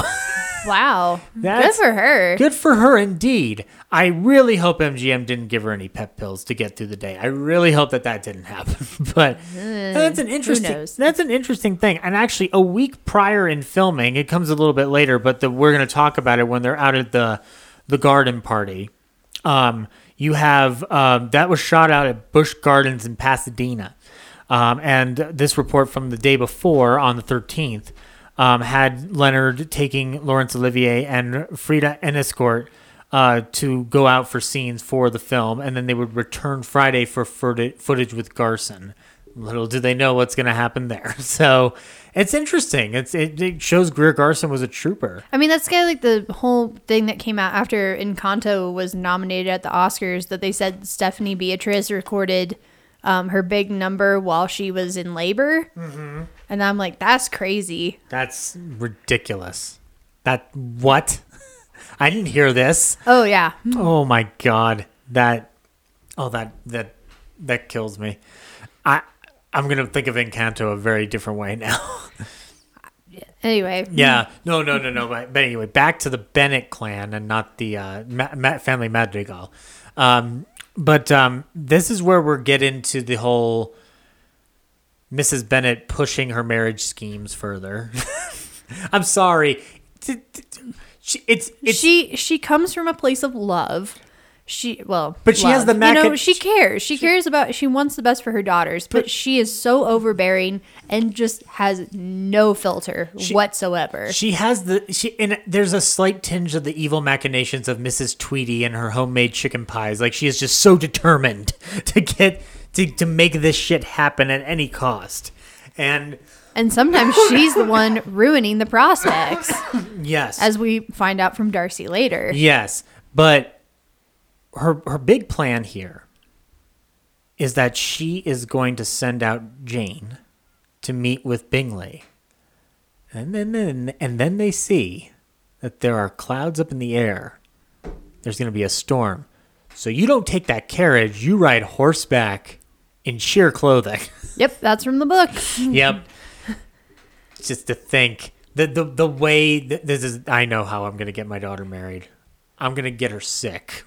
Well, in the book, it describes how basically Jane was invited over. I can't remember if it's tea or if it's lunch, but it was with the sisters, Miss Bingley and Mrs. Hurst. Mm-hmm. Like, Charles Bingley wasn't even supposed to be there. Right. And so that's why, Mrs. Bennett is almost like, no, you're going to have to stay the night. Like, you got to make sure you see Bingley. You're not riding all the way over there for nothing. Yeah. And they get the doctor checking in on them, and the doctor is actually somebody who will come into play in a later episode of Ballyhoo for the Hound of the Baskervilles. But this Scottish doctor comes out and says, like, all right, just stay here for a week. So they're going to have a week of getting to know each other time. Which is funny because they combine multiple different scenes, like from different evenings in that week, into just one scene. Yeah, it's That's another one of those instances where you see, all of a sudden, like, everybody just has, like, ADHD or something, and they can't, they're playing cards. No, they're reading. No, they're talking, walking around the room and everything. It's like, that's because those are all from different scenes in the book. Yeah, because everything from here, I'm not going to lie, plays out in scattered fashion to some degree or another, because the conversations are more important than the plot outline in some respects, because it shows Elizabeth and Darcy slowly but surely coming to respect each other. Well, I mean, I don't know about that. Well, not respect, but like, well, there are moments of like acceptance, rejection, pride, and prejudice. that line. Yeah, we'll get to that. Yeah. So again, especially here at Netherfield, you see that Darcy is basically a simp for Elizabeth already. Yeah. Which, again, is not really the case in the book. Like, he's definitely attracted to her, but he's actually mad at himself for how attracted he is to her. Yeah. And he's like, I have to be very careful not to give her too much attention or she'll think that I'm, like, into her. Yeah. So, and then, again, like, Elizabeth's sentiments toward him don't change until after he proposes at Hunsford, which is like midway through the book, but like with 30 minutes left in the movie. Right. So, but we get a lot more scenes of Darcy being in love with Elizabeth and like very few scenes of Elizabeth being in love with Darcy. I would make an argument for a scene coming up in the garden with the archery thing. Yeah, and mostly because that scene is kind of just conjured out of thin air. Yeah. But yeah, she does kind of start to warm toward him a little bit in that scene. Yeah, I get the feeling that it's one of these detriments that we're finding here within Golden Age Hollywood is that, like, especially if you're adapting a literary work, you're going to have a condensing of the material that is not going to satisfy fans. But I would look at this from the perspective of people who might not have been educated enough to read the book at the time, and maybe only saw the play version by Helen Jerome. Mm-hmm. If this is what they know, and I'm not saying that archery scene is in Helen Jerome's play because I cannot comment. I've not read that script, but I can guarantee that like this adaptation that we're seeing and how it's like truncated is appealing to a mass audience. And as you say before, like, and we'll wrap it up within that, is that if it gets somebody into Austen, that's a benefit. But I understand how it doesn't flow well with the natural narrative that's supposed to happen with Darcy and Bennett, because it doesn't. Right. It's almost like when you're talking about A Song of Ice and Fire, the book series versus Game of Thrones, because it's like, yeah, in a sense, they're kind of the same characters, or it's like an adaptation of the same character, but they're, sometimes their backgrounds are different, or their whatever, their characterization, their personalities. So you end up having two completely different versions of the same character. And we see that with this movie. You see like book Darcy, who doesn't want to admit his feelings, who, represses them and tries to hide how attracted he is to Elizabeth, versus this movie's version of Darcy, who's just, simping for Elizabeth, like at the drop of a hat. Like he insults her and then immediately just loves, he's head over heels for her. And by consequence, as you already mentioned, the Bennett family is so well-rounded in this movie. And like to the point where when their plan succeeds, and Jane has gotten in with the Charlie Bingley, and his little boudoir bedroom, they come back for a full report essentially. And I love what Mr. Bennett says. He says, "Well, we're hoping Elizabeth can manage to catch a cold of her own and stay long enough to get engaged to Mr. Darcy. Then, if a good snowstorm can be arranged, we'd send Kitty over. But if a young man should happen to be in a house, that young man who likes singing, of course, who can discuss philosophy, married could go. Then, if a dashing young soldier in a handsome uniform should appear for Lydia, everything would be perfect, my dear." Which, of course, ends up happening by the end of the movie. Yes. Not necessarily the end of the book. I agree. But I love that Bennett's got every single plot figured out for, like, how am I going to get these daughters out of the house? He's like, and it's just like, well, my wife's full of nerves, but maybe she's got a point. If we just fix these positions, if we just make them happen, you will it into existence. Like that Jim Carrey fellow. He willed it into existence to be $1 million actor. We could just will it into our existence to have our daughters married off. Like, and also I know a part of it is also Mr. Bennett is treated as kind of like a lackadaisical, laconic, kind of like sardonic figure. Like he's very much like he's sarcastic to a T. It's kind of sad we don't get more time with him in this version. I agree. He's not in a lot of scenes. Yeah, I agree. And it's Edmund Gwenn, so I would want way more of him. But I want a 6-hour miniseries version with this cast. Yeah, I agree. Like, just take the BBC script, but just do it, like, dig up everyone who's in this cast who's dead already and just get them out there playing it. I want to see this. Hey, hi, Louis. It's Greer. Hey, I've done BBC TV. You don't know what TV is, but don't worry, it's going to ruin you.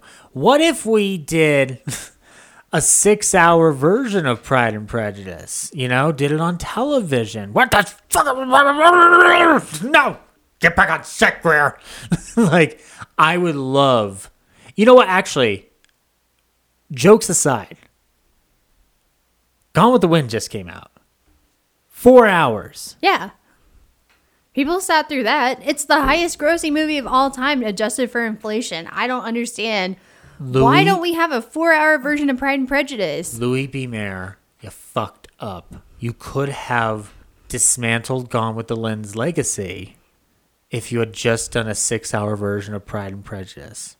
Even 4 hours. Even 3 hours. I would have been fine with even 3 hours. 3.5. Whatever. What? Just more than 2, please. Yeah, no, Corinne, it's Louis B. Mayer. We're not going to do that, but I'll tell you what. How about I retroactively put in some hand flexes in this version of the movie? Will that help? No. You public don't know what you want. I'm Louis B. Mayer. I know what's right for you. I think it would have been interesting because, like I said, the Darcy proposal scene is about an hour and a half in, and that is the halfway point of the book. Yeah. So you could have done another hour and a half of, Lizzie intermission and all that stuff. Intermission is a great title card that can be used if you so choose to use it. And now, as they're doing their report back from marriage, we also have to deal with Mr. Collins. Oh, boy. Mr. Collins. Here he comes.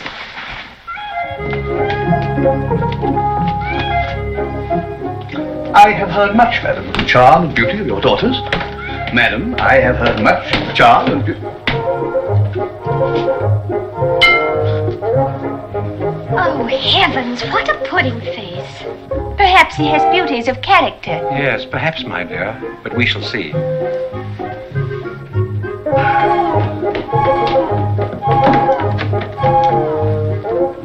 I trust I've not kept you waiting, sir? Not at all, sir, not at all. Can we also cue up? I'm going to cue up in the background his musical score that makes him sound both dignified but goofy. That's exactly how to describe Mr. Collins. It is how to describe Mr. Collins. And listening to that score, just like next time you watch it or go back to those clips of him, listen to that score. It reminds me of that Family Guy joke of Fat Man being followed by a tuba, where it's like, no, the music is fitting the character that they are putting on screen. And I both love it and hate it. But Mr. Collins here. Interesting that they say he's a librarian for Lady Catherine in this version. He's supposed to be a parson. Mm-hmm. He's supposed to, he is under her patronage. Yeah. The esteemed patronage of Lady Catherine de Bourgh. Yes. By the way, played by Melville Cooper. Yes. You don't know who Melville Cooper is? I will tell you. I was the Sheriff of Nottingham in The Adventures of Robin Hood in 1938. So, you see... I don't think he's menacing enough to be a Sheriff of Nottingham. No, but I'm just goofy enough to be Lady Catherine's patron. I am also a goofy motherfucker. Look at Mr. Collins. In my first exposure, my first understanding of this character and what he's supposed to be comes from the 2005 version. I'd seen clips of this, but I didn't get a full sense of who Mr. Collins is supposed to be. Yeah, they definitely crank up the awkwardness in the 2005 version. Yeah. And I don't think he's supposed to be quite that awkward. He's supposed to be more of a boob. Like, he's just so goofy and weird, and he has absolutely no self-awareness at all. No, he doesn't. He just knows. But you know what I appreciate is that he's like, this Melville Cooper plays him. He's just like, I'm so sorry that I get to inherit everything. Like, this seems unfair. Like, yeah, I don't remember him being that courteous. Well, no, he is in the book. Like, he does want to like make amends or whatever he says. And of course, then that leads to the conversation in the movie where he talks about marrying one of the daughters right in front of them. And then we get that cutaway shot of like, but who will it be? Oh my gosh, that was so awkward. I'm like, why are you talking about this? Like, they can't hear you. They're right there. I was angry at the screenwriters, and then I was angry at the film editor going like, why did you cut to single shots of every one of those? Like, this is a fucking trailer. Like, that's a shot for the trailer of like the Bennett sisters. I mean, maybe it was. Maybe they used it for the trailer. I didn't watch the trailer prior, so that was my problem. I should have done that. But that shot was just so jarring. And yes, the idea that he is being this bold in front of them, I guess it's again to expedite plot, because it's not too long after that he proposes to Elizabeth. Right. And that's the scene that I want to talk about, because it's blocking. Robert Z. Leonard is really good. He keeps it locked off, but he'll only pan either way. The blocking of it, though, is just so well timed. Like the way that Collins moves and that Cooper moves and Garson move. It's just so fucking I would love to watch it on a stage. And I know that makes it seem like, well, then Zach, then it's not good filmmaking. And it's like, no, you're still watching their footwork. You're still watching their body movement. You're watching a camera know how to time itself for that movement. I'd like to know how many takes it took to do that, because that can't be easy to time that correctly, like in any Golden Age Hollywood film. And just like in the 2005 film, it's just as awkward. But I think it's a little bit more. Oh, and they actually let her off easy. Yeah. Like Collins, like he has this whole long speech in the book, and poor Lizzie is just like, I gotta sit through all this bullshit before I can reject him. Yeah. So yeah, I mean, he gives a very compressed version of his speech, but again, the spirit of the thing is right. Like, he does talk about like how Lady Catherine wants him to marry, how he felt like he should marry one of the Bennett daughters as a sort of recompense for inheriting the estate after Mr. Bennett dies, which in theory is not a bad idea, because then, you know, one of the sisters will become mistress of the house, and theoretically, you know, depending on the circumstances, they could let their sisters continue to live there if they didn't have husbands. Yeah. So honestly, it sucks that he asked Lizzie, who's like probably the only one of the sisters who would turn him down flat. You have Mr. Bennett peering in, going like, "Oh, you moron! You could have picked Mary's right there. She's just dull enough to fit right into your schemes." And the 1995 version. And I don't think this is ever really brought up in the book from what I remember, but the 95 version does give some like vibe that Mary actually likes Collins. And given that they're both kind of bookish, they're supposed to be very well read, and they're all about like philosophy and religion and stuff. Okay. They probably wouldn't. I mean, they would probably work to some degree as a married couple. All right, Corinne, I'm going to step in here into Austin land here as a. You know, that's a movie, right? That's true. I mean, I want to go to Austin land. I've not seen it. I'm going to step into Austin land though here for a minute, and I'm gonna tell the Austin community here. I really think we need to authorize fan fiction as official canon for a world in which Mr. Collins gets rid of Charlotte and marries Mary. I mean, Because think about maybe. it. How often do we think about Charlotte? Not often enough, but not often, period. Yeah, this version. Charlotte's nice. I guess what I'm saying that is because Charlotte's nice. She's not doing any harm to anybody. In fact, she even says early on, like, oh, I'm not as beautiful as the Bennett sisters. Oh, and she's like the most gorgeous woman in the room. I'm like, what the hell? Yeah, I'm not as beautiful as everyone else. And you know what? I like humility, especially when it's well lit by the cameraman. I know. It's like she's got to have a great sense of humor if that's the case. And by the way, Mrs. Bennett's line to that of just going like, "Well, it pays to have both beauty and smarts in more than one daughter." Goodbye, like that. But yeah, no, I'm serious. We need to dig up Jane Austen, extract her DNA, bring her back to life, and make her change the novel so that the fans won't get pissed. I kind of wish like Mary is other than Kitty, is the only daughter that's explicitly not married at the end of the book. Mm-hmm. So it would be kind of interesting if she did get with Collins. Yeah, I agree. It would give Lizzie an excuse to go see her, whether it's Charlotte or whether it's Mary at Hunsford.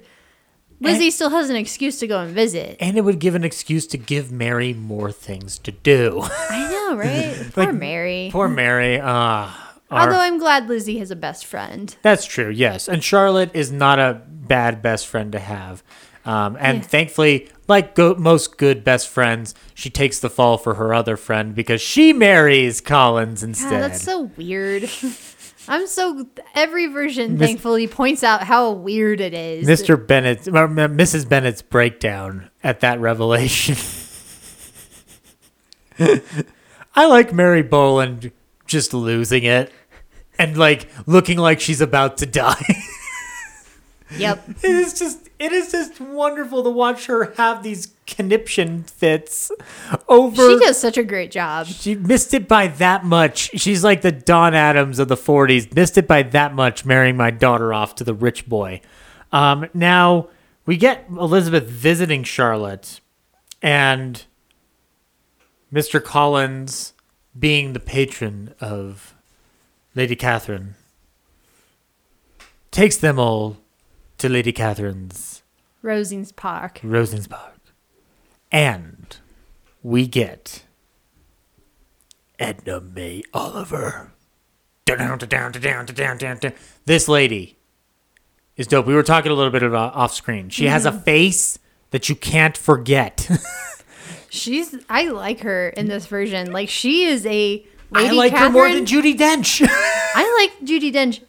I think this Lady Catherine she's another one of those, like, she doesn't have a filter. Mm-hmm. Like, she and Mrs. Bennet are similar in this version, and I kind of like that energy. Yeah. That they're sort of the same character, but not really. But they're two different ends, but their energy and their insistence is similar. Oh yeah, and they both like to get their way. Yeah, and the pomposity that Edna May Oliver presents is just fire, or lit, as young folk might say. This thing she is just a grand old actress playing one of. I mean, we talked about Wickham being the villain. She's an antagonist. Lady Catherine's an antagonist. I would say she might be more of a villain in the book. In this version, she's not. No, because they give her a good out by the end.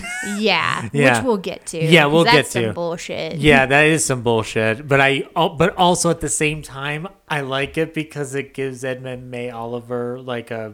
No, I'm glad they have that scene, but it's just kind of undercut by the revelation that comes after it. Yeah, it's more I'm happy for the actress than the character. Does that make sense? Now, funnily enough, Edna May Oliver has a little bit of things to do with the production of this film because she was under doctor's orders. This is 1940. This is not too long before her death.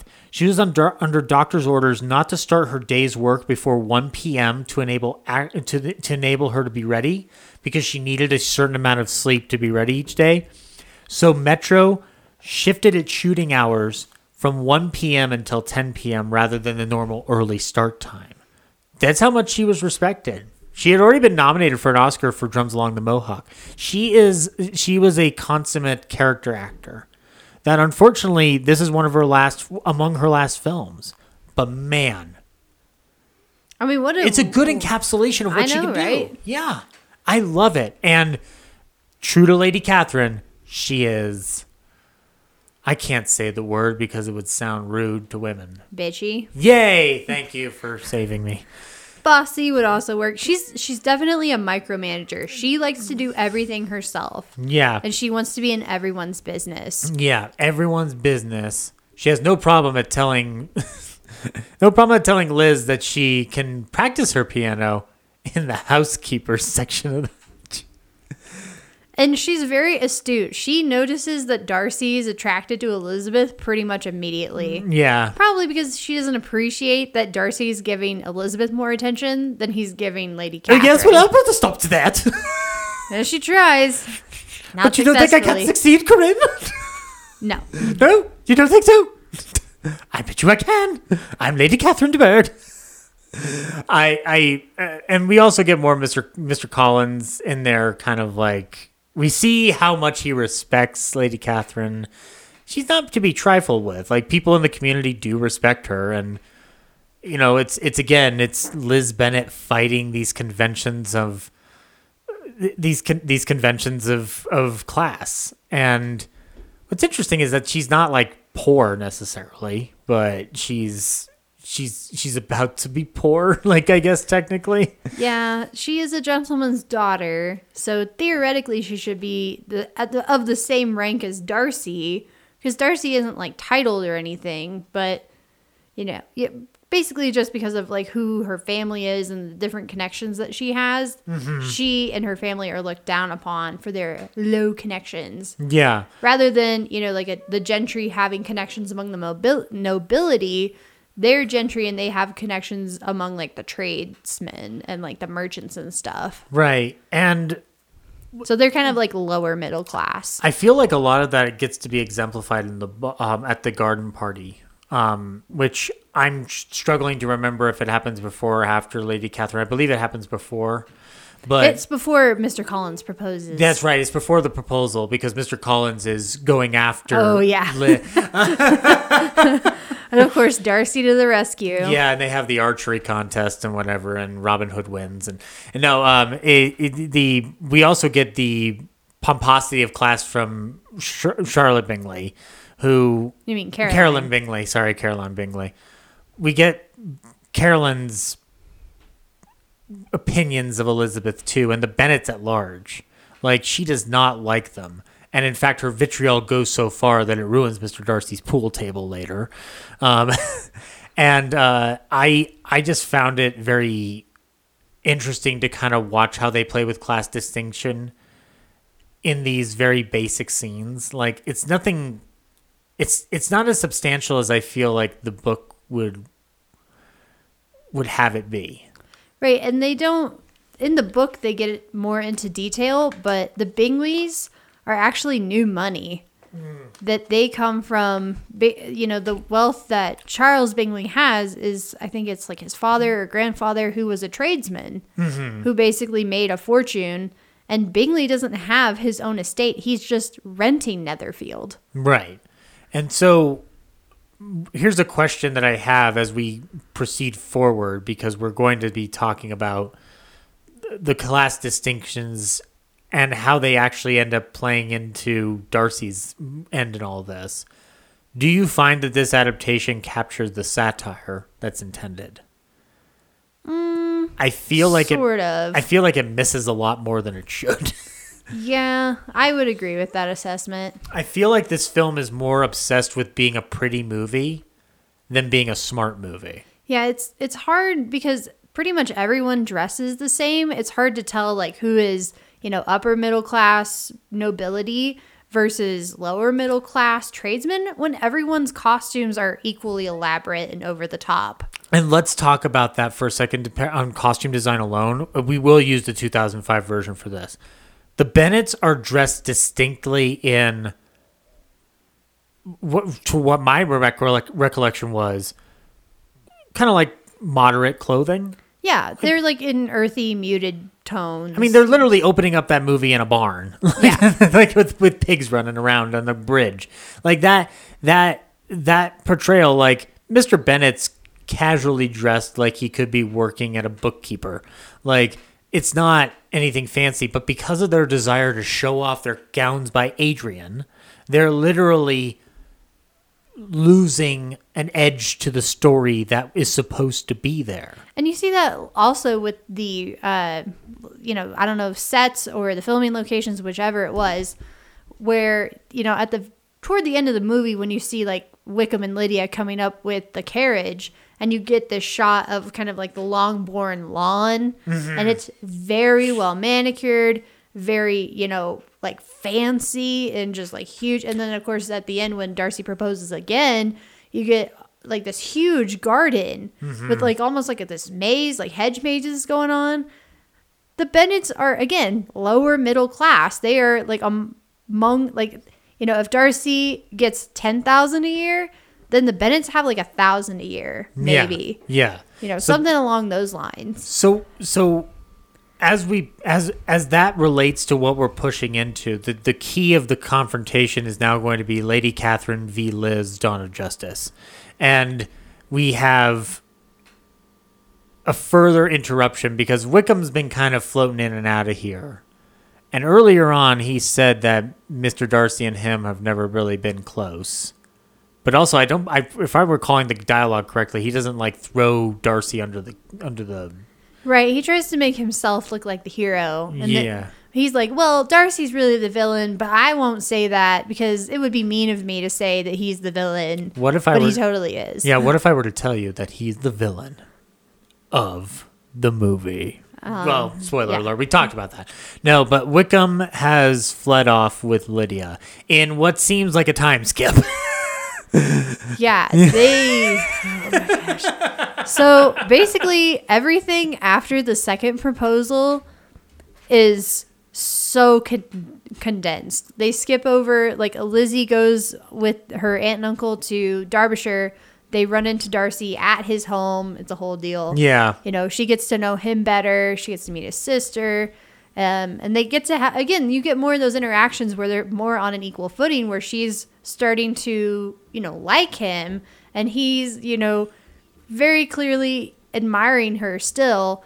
But she's almost like, is he still in love with me? Like, I don't know. And, then, we have the whole Lydia had gone off to Brighton. And then, Lizzie finds out that Lydia had eloped with Wickham. So that turns into this whole big search that takes, several chapters. And to give you a context, the way it literally kind of unfolds is the Lady Catherine stuff. Like, Lady Catherine walks in when Wickham is in the room with Lydia. Yeah. I'm like, that's mind-blowing to me. Yeah. Because those are events that happen weeks apart. But before we get to that, though, like literally the proposal happens not too long after the Lady Catherine stuff. We don't even go into the sister apart from mention. Although we do meet Lady Catherine's daughter, I think it is. Oh, Andeberg. Yeah. Andeberg, yeah, I like how she's just like, my daughter could do all these things you would want to do or could do. Like, she's just trying to build up her daughter, where it's like her daughter is clearly not going to do a damn thing. And we get the proposal, which is well acted. It's not bad. It's Laurence Olivier delivering pretty language. I find it very interesting. He is so much more like, I hate to say like hands-on, but he's much more in her space than I've seen any of the other versions. Like, he's really kissing her hand and leaning in like, yes, my darling. Like, that's Golden Age Hollywood. Totally. That's Golden Age Hollywood right there. And the reason why I say it's well acted is that you're watching Olivier deliver. Oh, sure. You're watching him deliver, and you're watching Greer give back too. And here's a weird fun fact. So in the book, Darcy proposes in the evening because it's like around dinner time. Like, everyone else has gone to Rosine's for dinner, and Lizzie is at Hunsford alone because she doesn't feel well with the whole revelation about Darcy breaking up Jane and Bingley. So Darcy comes over, he's like, hey, I just wanted to make sure you're okay. And then he proposes to her.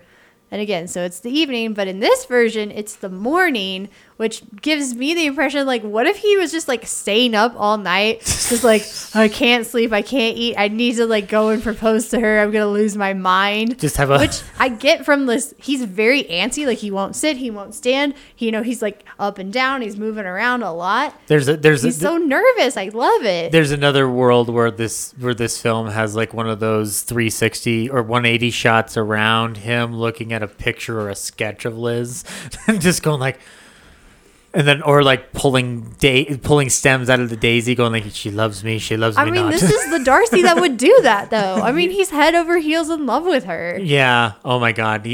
Pro and con list. He's writing a pro and con list. He probably did. Notebook. Let's see. Pros: beautiful, charming, smart. Cons: poor. Poor trash. Beautiful, smart, charming. Zach, tell me. Can't afford a McDonald's dollar menu burger. So when you want to propose to a lady, do you start by insulting her family? No.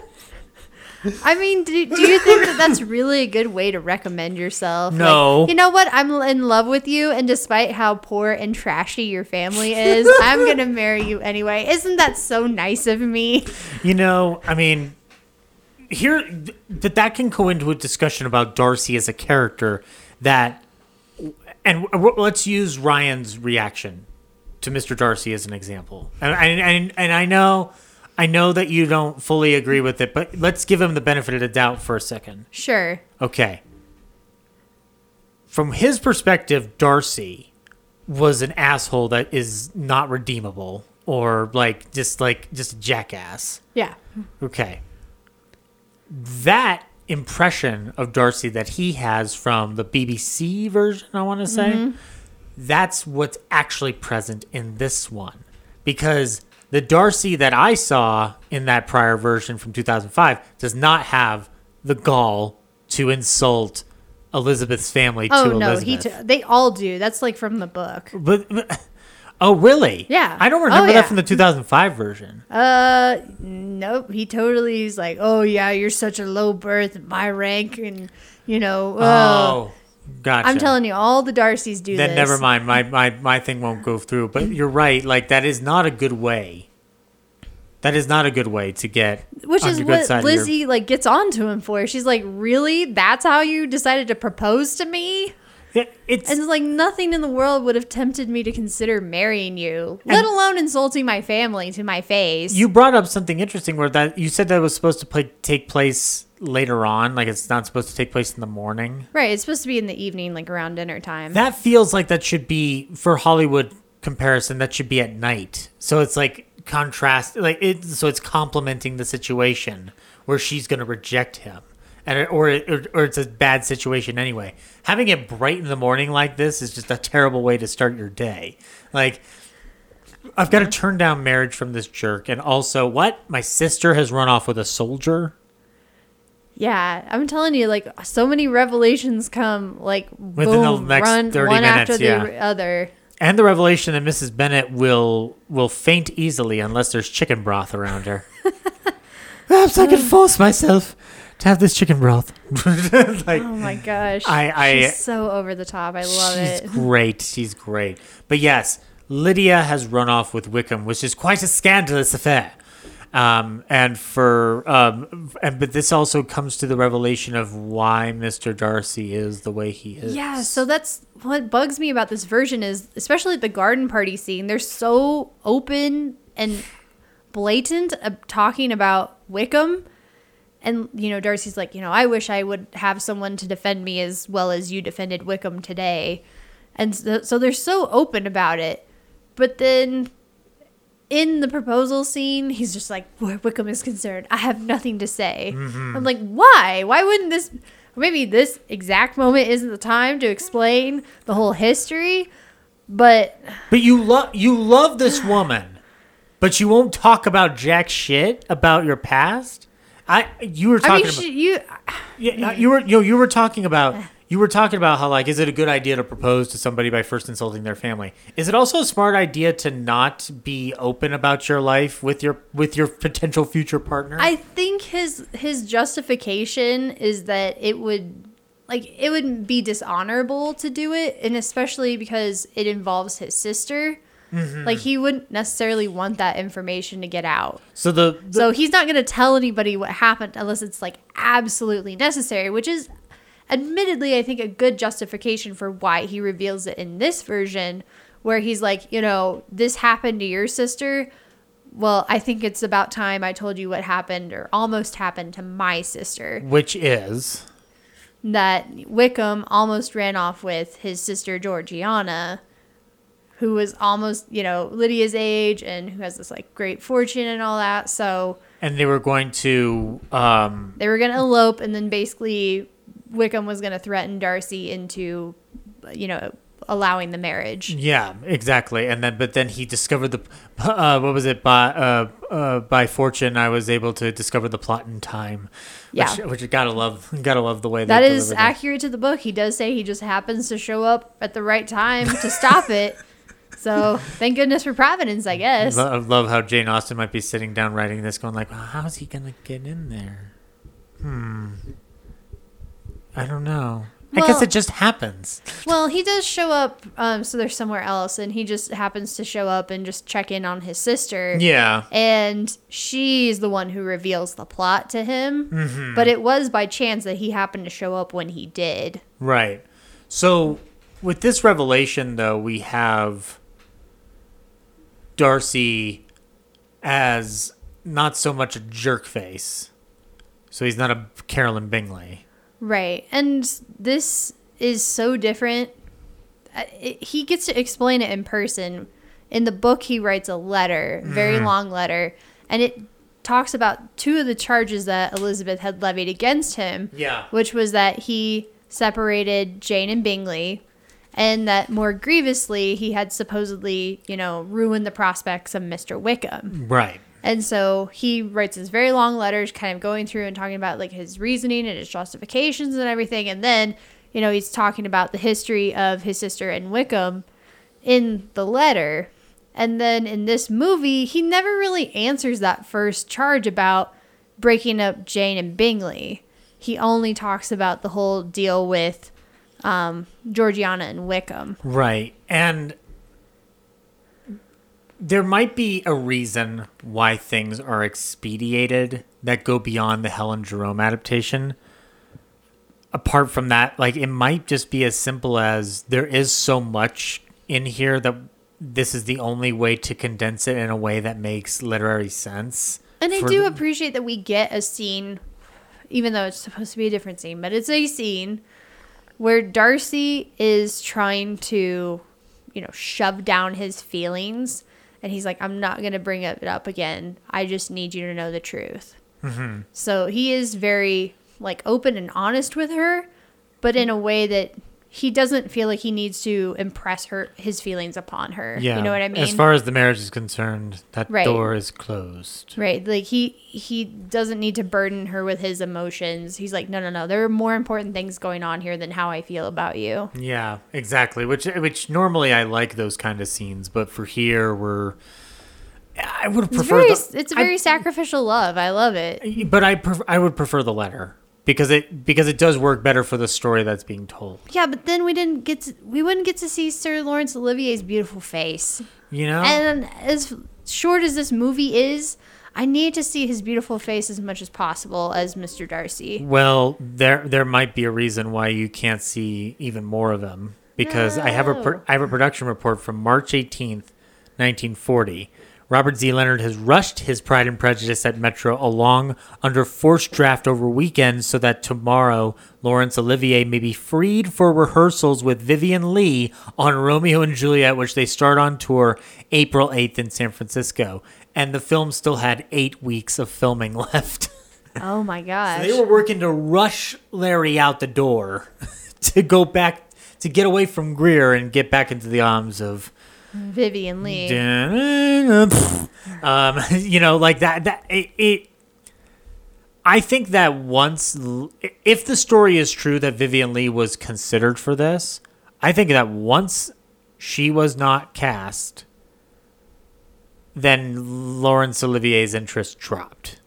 Which is If so, it's a testament to him because you can't tell on screen. I feel like he's giving it. Oh, he's still a consummate professional, but that doesn't mean his interests aren't going to peak towards where his loins rest. I mean, I don't. I hate to be crude about it, but I'm sorry. Like that's. I get it. Yeah. I get it. Obviously, you want to act alongside, the person you have the hots for. Yeah, but and especially if it was a romantic thing. I mean, if you're gonna be like, hey, let's play lovers. We are lovers, so that works out. They ended up marrying. I know. Yeah. But regardless, though, we're thrust into this. Greer Garson as Elizabeth Bennet goes like, "Oh my God, I think I love him, Jane. Which I think I love him, Jane." I don't get that. This is another one of those instances where you just have characters doing or feeling nothing out of nowhere because it's built up so much differently in the book. I'm sorry to keep bringing the book up, but it makes more sense. In the book, do they have a scene where Mr. Bennet envisions a Bennet utopia that doesn't have class involved in it? No, that whole thing about them going to, where are they going to? Margate. Yeah. Where they're talking about moving to Margate. That's totally made up for the movie. I love that scene. I love watching Edmund Gwenn dream as Mr. Bennet. I'm just going like, no, like. It does make for some good comedy, especially like the physical comedy where they have like the parrot and the music box. And then, you have Lady Catherine comes in and she sits down on the music box like, wait, what? And then, and then Lizzie has to move the parrot and he's like, my poor nerves. Oh my God, the parrot. Thank you for bringing up the parrot. Why is this parrot in the movie? It's not in the book. It's Why? It's just something weird and funny. I love it though.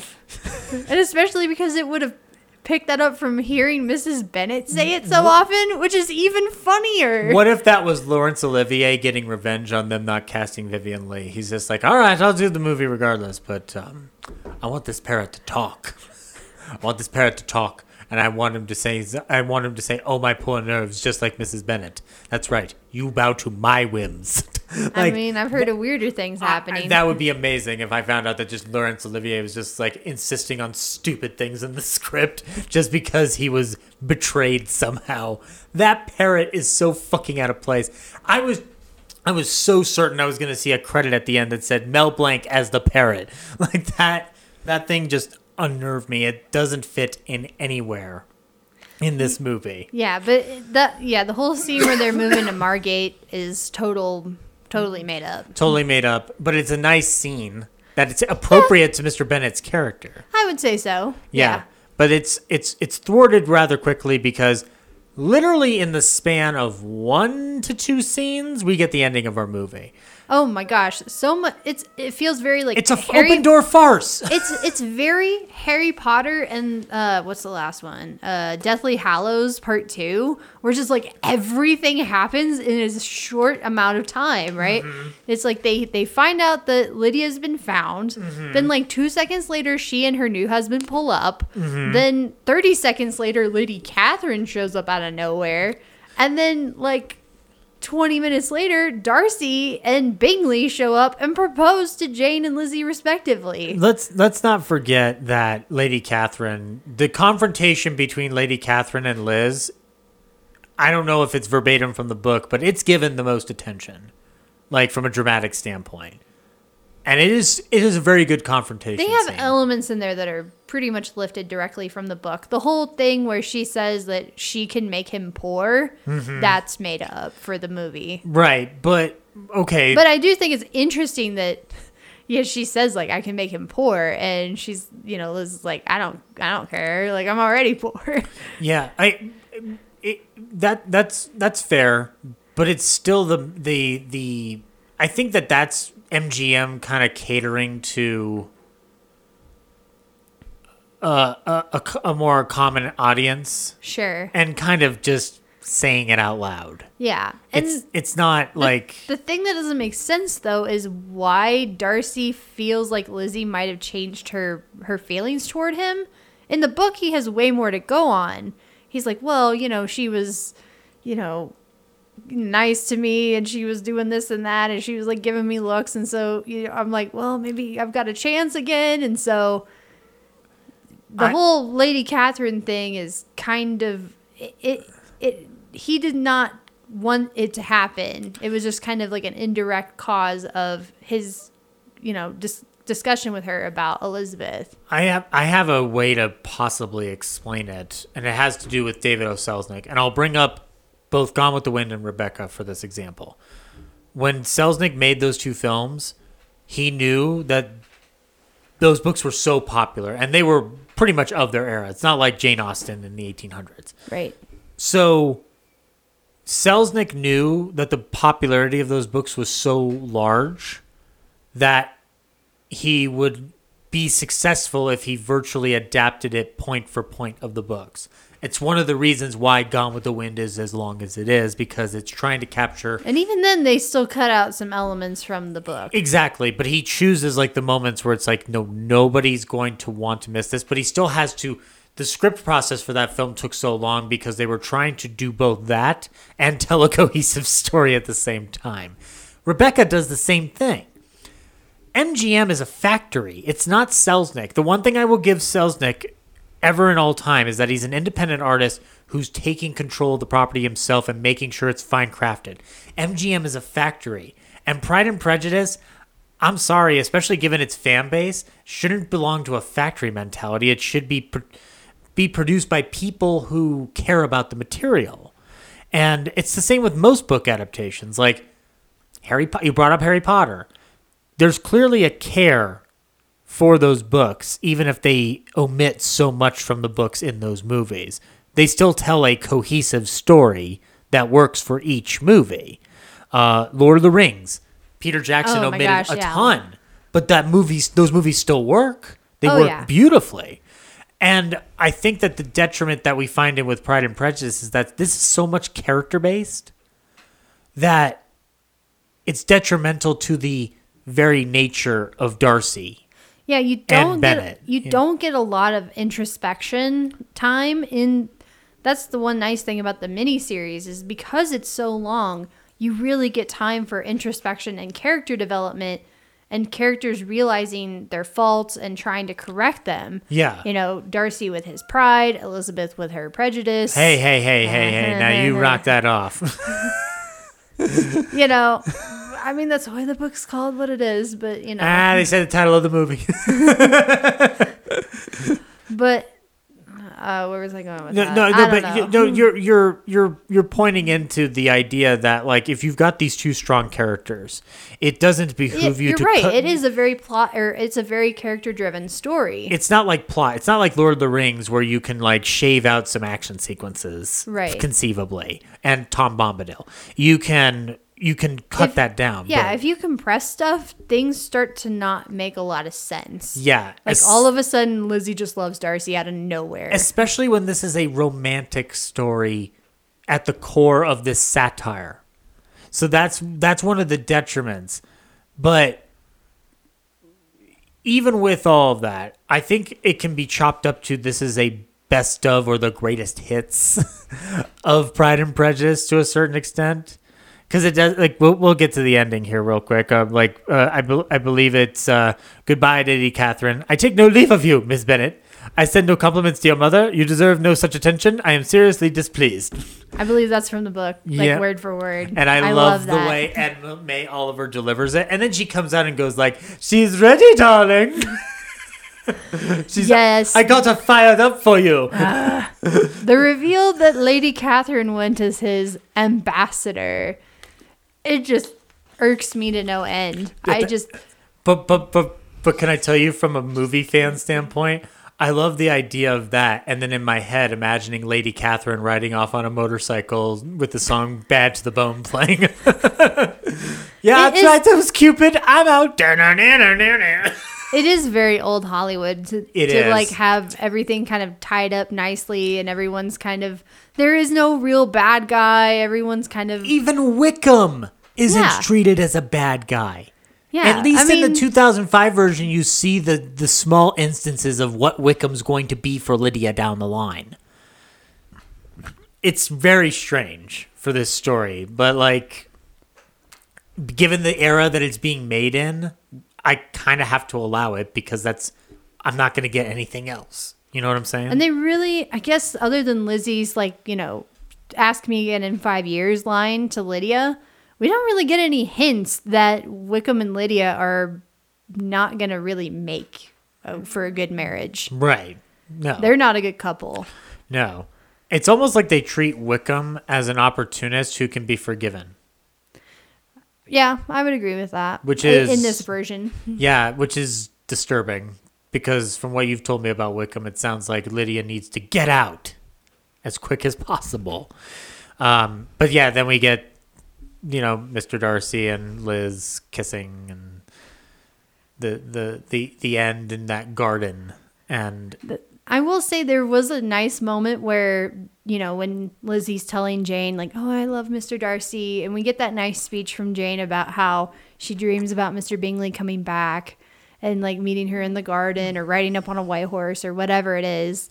And then we get that nice scene of Bingley walking up to Jane. And even though we don't get to hear anything or see anything of what happens, it's just nice to know those two kids end up together. Yeah, I'm not going to lie. I prefer the way it happens in the 2005 version. This version, this dual proposal scene happening within different, very, very, close proximity of each other was just kind of I mean, two best friends married two sisters. It kind of makes sense to me. The only thing this was missing was Bingley and Darcy going up top.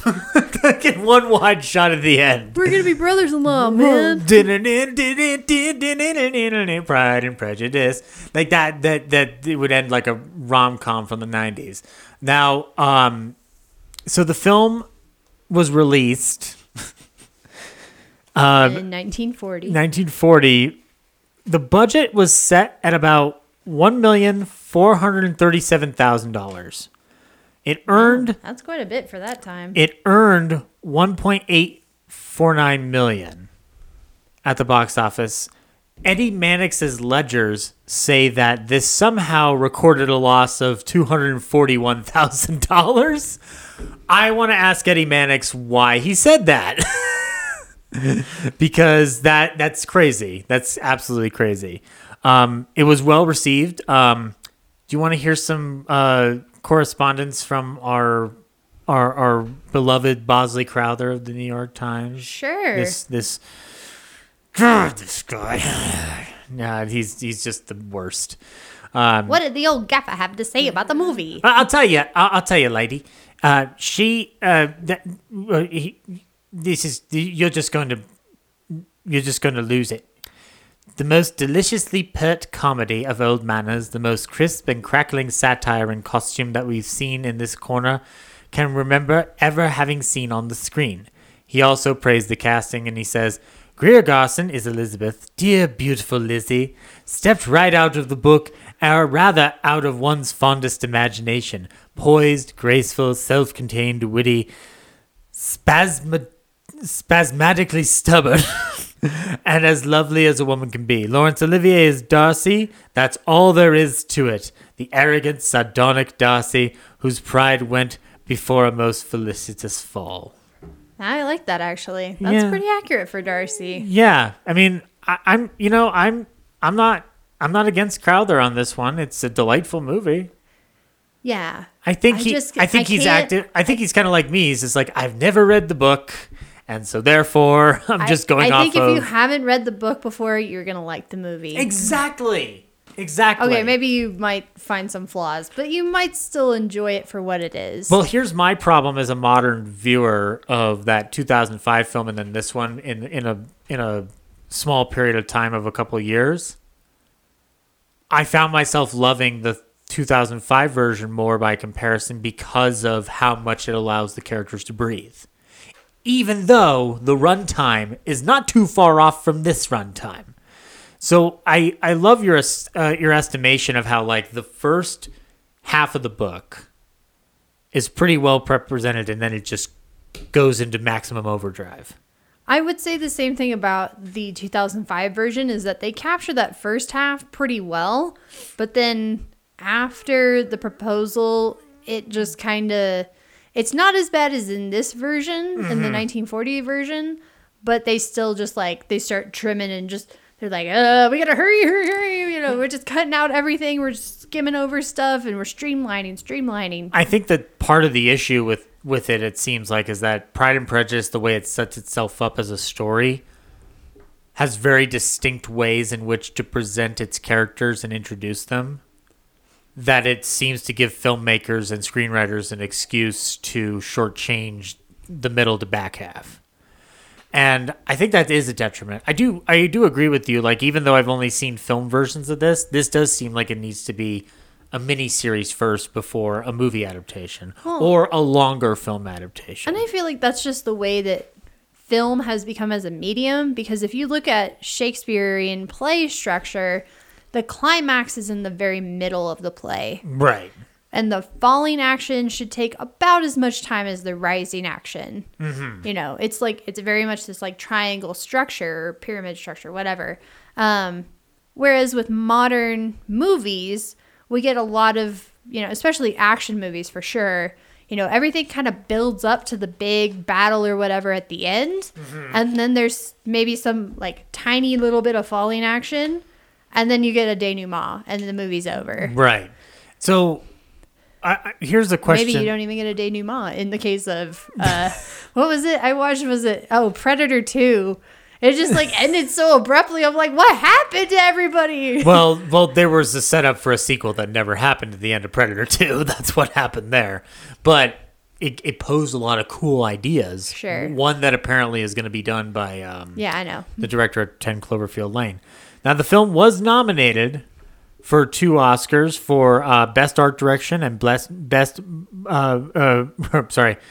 It received an Oscar nomination for Best Art Direction, Black and White, for Cedric Gibbons and Paul Gross.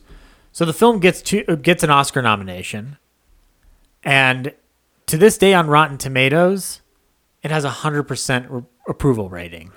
I mean, how many people have really seen it, though? Based on 10 reviews. See, there you go. 10 reviews. So we need to get the Austin fan base to go in there and just plunge this like they did Captain Marvel. I don't know if people would... I think that there would be a bit of mix on it. Some people might be more forgiving of, okay, it's a product of its time. It is what it is, and, we just got to roll with it.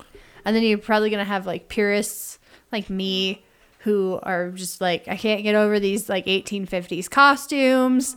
I just can't get over this very truncated plot.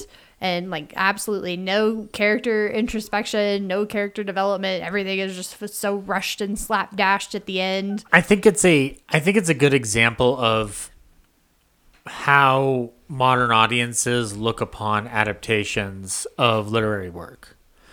I think that, and they actually have positive and negative ways to look at it through Golden Age Hollywood. This is the only time I can really put Gone with the Wind in a positive light, apart from Hattie McDaniel winning an Oscar. And it's the fact that it is very faithful to that book. Rebecca, similarly, very faithful to the book.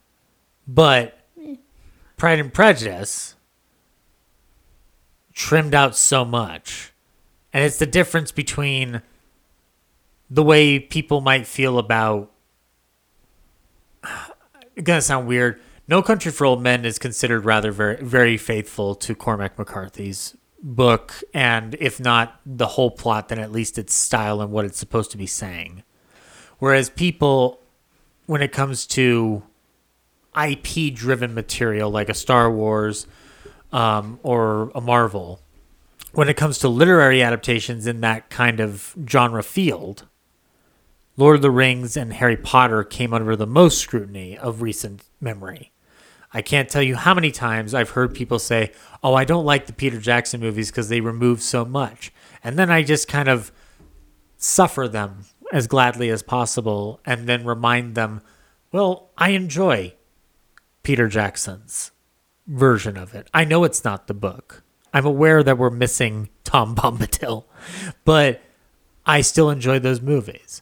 And I think that there is a world where this Pride and Prejudice does a couple of things. Number one, no, it's not extremely faithful, and it truncates a lot, and it expedites things for the purposes of the factory mentality that it's under, and also Golden Age Hollywood. We got to wrap this up and have a happy ending.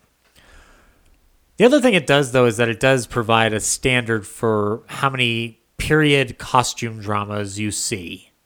Because there is still to this day a desire for prestige that comes out of this costume drama. It's almost like, it sometimes feels like these films and these adaptations of Anna Karenina, Pride and Prejudice, Sense and Sensibility always get remade. Jane Eyre always get remade because somebody in the studio system wants a costume designer nomination for the Oscars. Or they are just really trying to put out a prestige piece. Or they just know that that is a very well-loved work of literature and that there's already a fan base for it. Yeah, exactly. And it does, and actually that brings up an even better point. It's a testament to the fact that, you know, a lot of the modern IP that we consider big box office bonanza, sometimes it hits hard or it misses hard. You look at the box office on a lot of Jane Austen adaptations, they hit a pretty steady, even keel. Right. People want to go either because they're a fan of Austen or, hey, it looks like a classy film that might win an Oscar. Let's go check it out. And then you learn something about Jane Austen or any of the other authors that come from this literary world of English literature that still manages to capture a fan base to this day. And I would say that, especially for Jane Eyre, it's had so many adaptations. Granted, not all of them are theatrical. Some of them are miniseries or, you know, TV movies or whatever. In Val Lewton's case, it was a movie called I Walk with a Zombie. Yep. You ever seen that? No. It's Jane Eyre in the Tropics. And it's kind of like a 60-minute visual tome poem. So it's but it uses the basic plot structure of, but it's not trying to be an adaptation, but that's basically what it is. I recommend it. But the vibe I get with so many of these Jane Eyre adaptations is like people grew up with these characters. Mm-hmm. And I think that each production, you know, these actors or, you know, the producers or directors or whoever are like, I want to show my version of these characters to the world. And I think that the same could be said for Pride and Prejudice. Everybody wants to show their version of Elizabeth Bennet and Mr. Darcy. We've definitely had a lot of versions of Pride and Prejudice, but I feel like they're very different. Jane Eyre is very much, you know, it's always going to be like the same setting. I've never seen like a modernized adaptation of Jane Eyre. But Pride and Prejudice, I've seen modern adaptations. I've seen it in different cultures, different countries. So we've seen it with zombies. Seen it, you know, where it's like Bridget Jones' Diary is a very, very loose adaptation of Pride and Prejudice, starring Colin Firth. I knew this would come up for you. Yeah, no, so beautiful. You brought up adaptations. Yeah, so this is one of the earliest known versions, apart from a television version that apparently happened in the 30s. Again, early television. I didn't think it was going to come up in this discussion today. But we do also have the 1980 BBC version with Elizabeth Garvey and David Rintoul, and then the 95 version with Jennifer Ale and Colin Firth. Yeah, that's right. I'll let you say his name. The beautiful Colin Firth.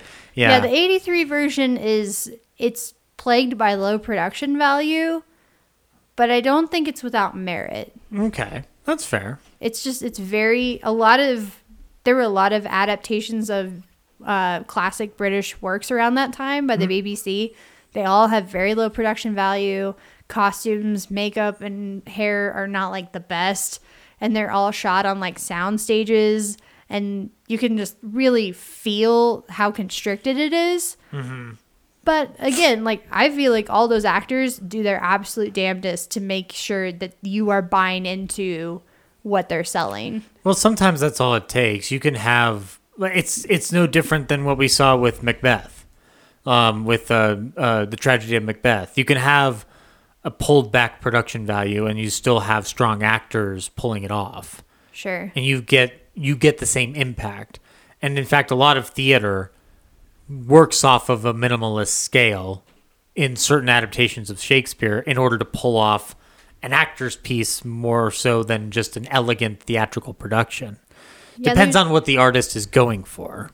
There's a version of Jane Eyre, I believe it's a miniseries, it's from the 80s, maybe 83, with Timothy Dalton as Mr. Rochester. And it's another one of those like low production value, shot on like sound stages and all this stuff. And everyone in the cast does a great job. Right. And that's maybe one of the better pairings. I can't remember who his co-star is, but they do play their respective roles so well. And you really feel like, yeah, this is a little weird that this like 40-year-old dude is like falling in love with this 20-year-old governess. Yeah. It's a little weird. Yeah. But one thing could be said about this, though, is that apart from no hand flexing in this movie, we are treated to a populist version of Pride and Prejudice. Again, this version, as many flaws as it has, it's not without merit. And we were just talking about a bunch of other pieces of literary work that have adaptations far and wide, whether it be Jane Eyre or Sense and Sensibility. Like there is such a world of fandom for these stories that seem to still speak to us all these years later. And the version that we just talked about today is just one in the many that will continue onward. I think, if anything, this is also a good example of like, well, what does this have to teach us about today? IP has always been a thing. This isn't just because Star Wars and Marvel entered the world. IP's been around for years.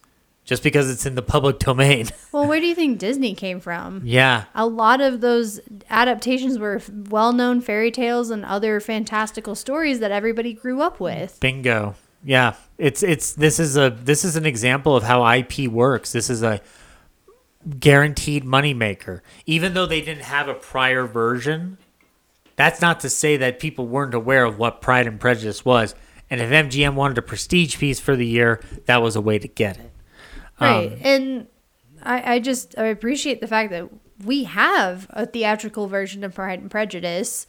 And we have a version where Sir Laurence Olivier was Mr. Darcy. Yeah. And Greer Garson was Elizabeth Bennet. Like, there's a world where this doesn't exist. There's a world where this is, even if we had Norma Shearer and Robert Donat in it, we'd still be treated to an interesting pairing. But I think that this is the perfect casting for a very fine if flawed film. Right. And like I said, they get like the dynamic between Mr. and Mrs. Bennet. They nail those characters. Yeah. The version of Lady Catherine they have, maybe not exactly like the book, but I feel like she's so memorable it doesn't matter. Edna May Oliver is pulling off Edna May Oliver. And she doesn't have to explain herself to anybody except Edna May Oliver. And Mr. Collins is like perfectly just, what'd you say, like dignified but silly? Dignified but goofy. Dignified but goofy. Like, yeah. He is just that perfect mix of just so weird and just, anyway. I kind of want Melville Cooper in a series of bumbling detective mysteries. Like, that's the kind of like a vibe. Mr. Bean or something. He could be an original Mr. Bean, given his, like... Oh, by the way, before we get to the end here, every time he enters, they not only play his theme, but he always has his catchphrase like it's a sitcom. Like, I shudder to think what Mrs. Lady Catherine will think. And you're just waiting for the sitcom audience to go like, ha ha ha, or... Like, it's very manufactured. Mm-hmm. Just as I would expect an MGM movie to be. MGM is a studio that, out of all the studios that I can look at in Golden Age Hollywood, is the most manufactured for both good and bad. On the one hand, it has an identity that is unmistakable for the quality and sheen and the luminous... There's a luminous air about an MGM movie that makes you feel warm, like you're in a blanket in movie land. The consequence to that is that you don't necessarily have an identity apart from a generic warm blanket that you can conceivably manufacture and sell at the grocery store. I would agree with that. This movie does feel very...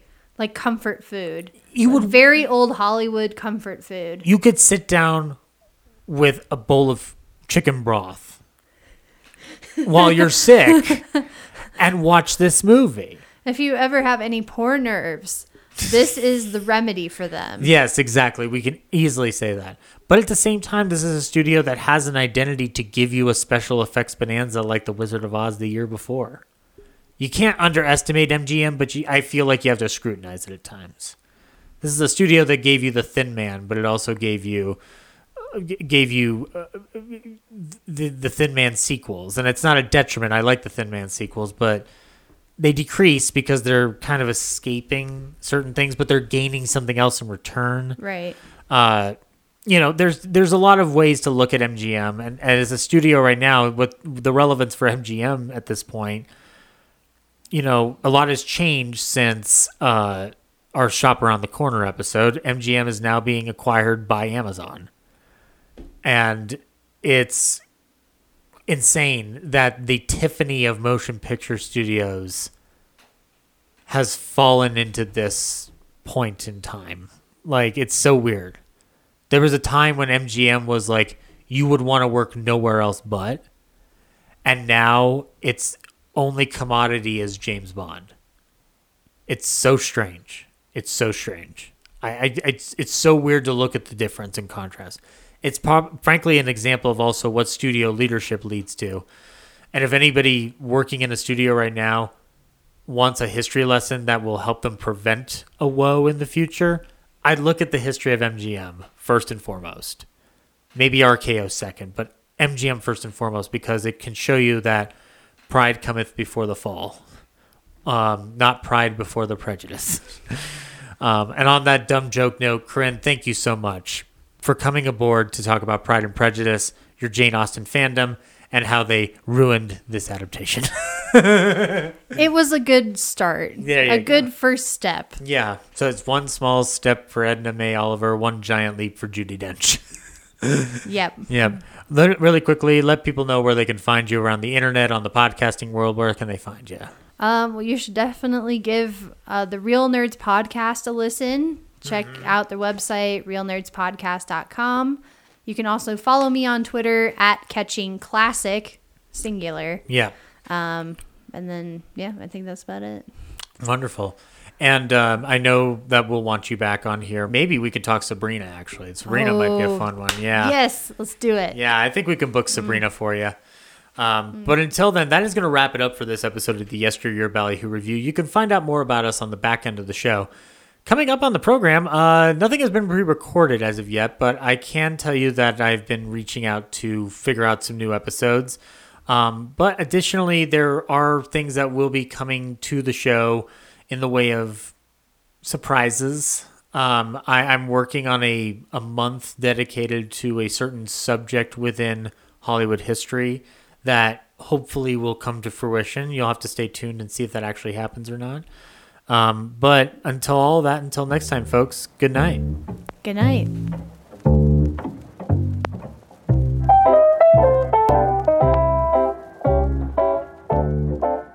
This concludes tonight's episode of Yesteryear Ballyhoo Review. Remember, you can follow us on Twitter at Ballyhoo Review and on Instagram at Ballyhoo Review Pod.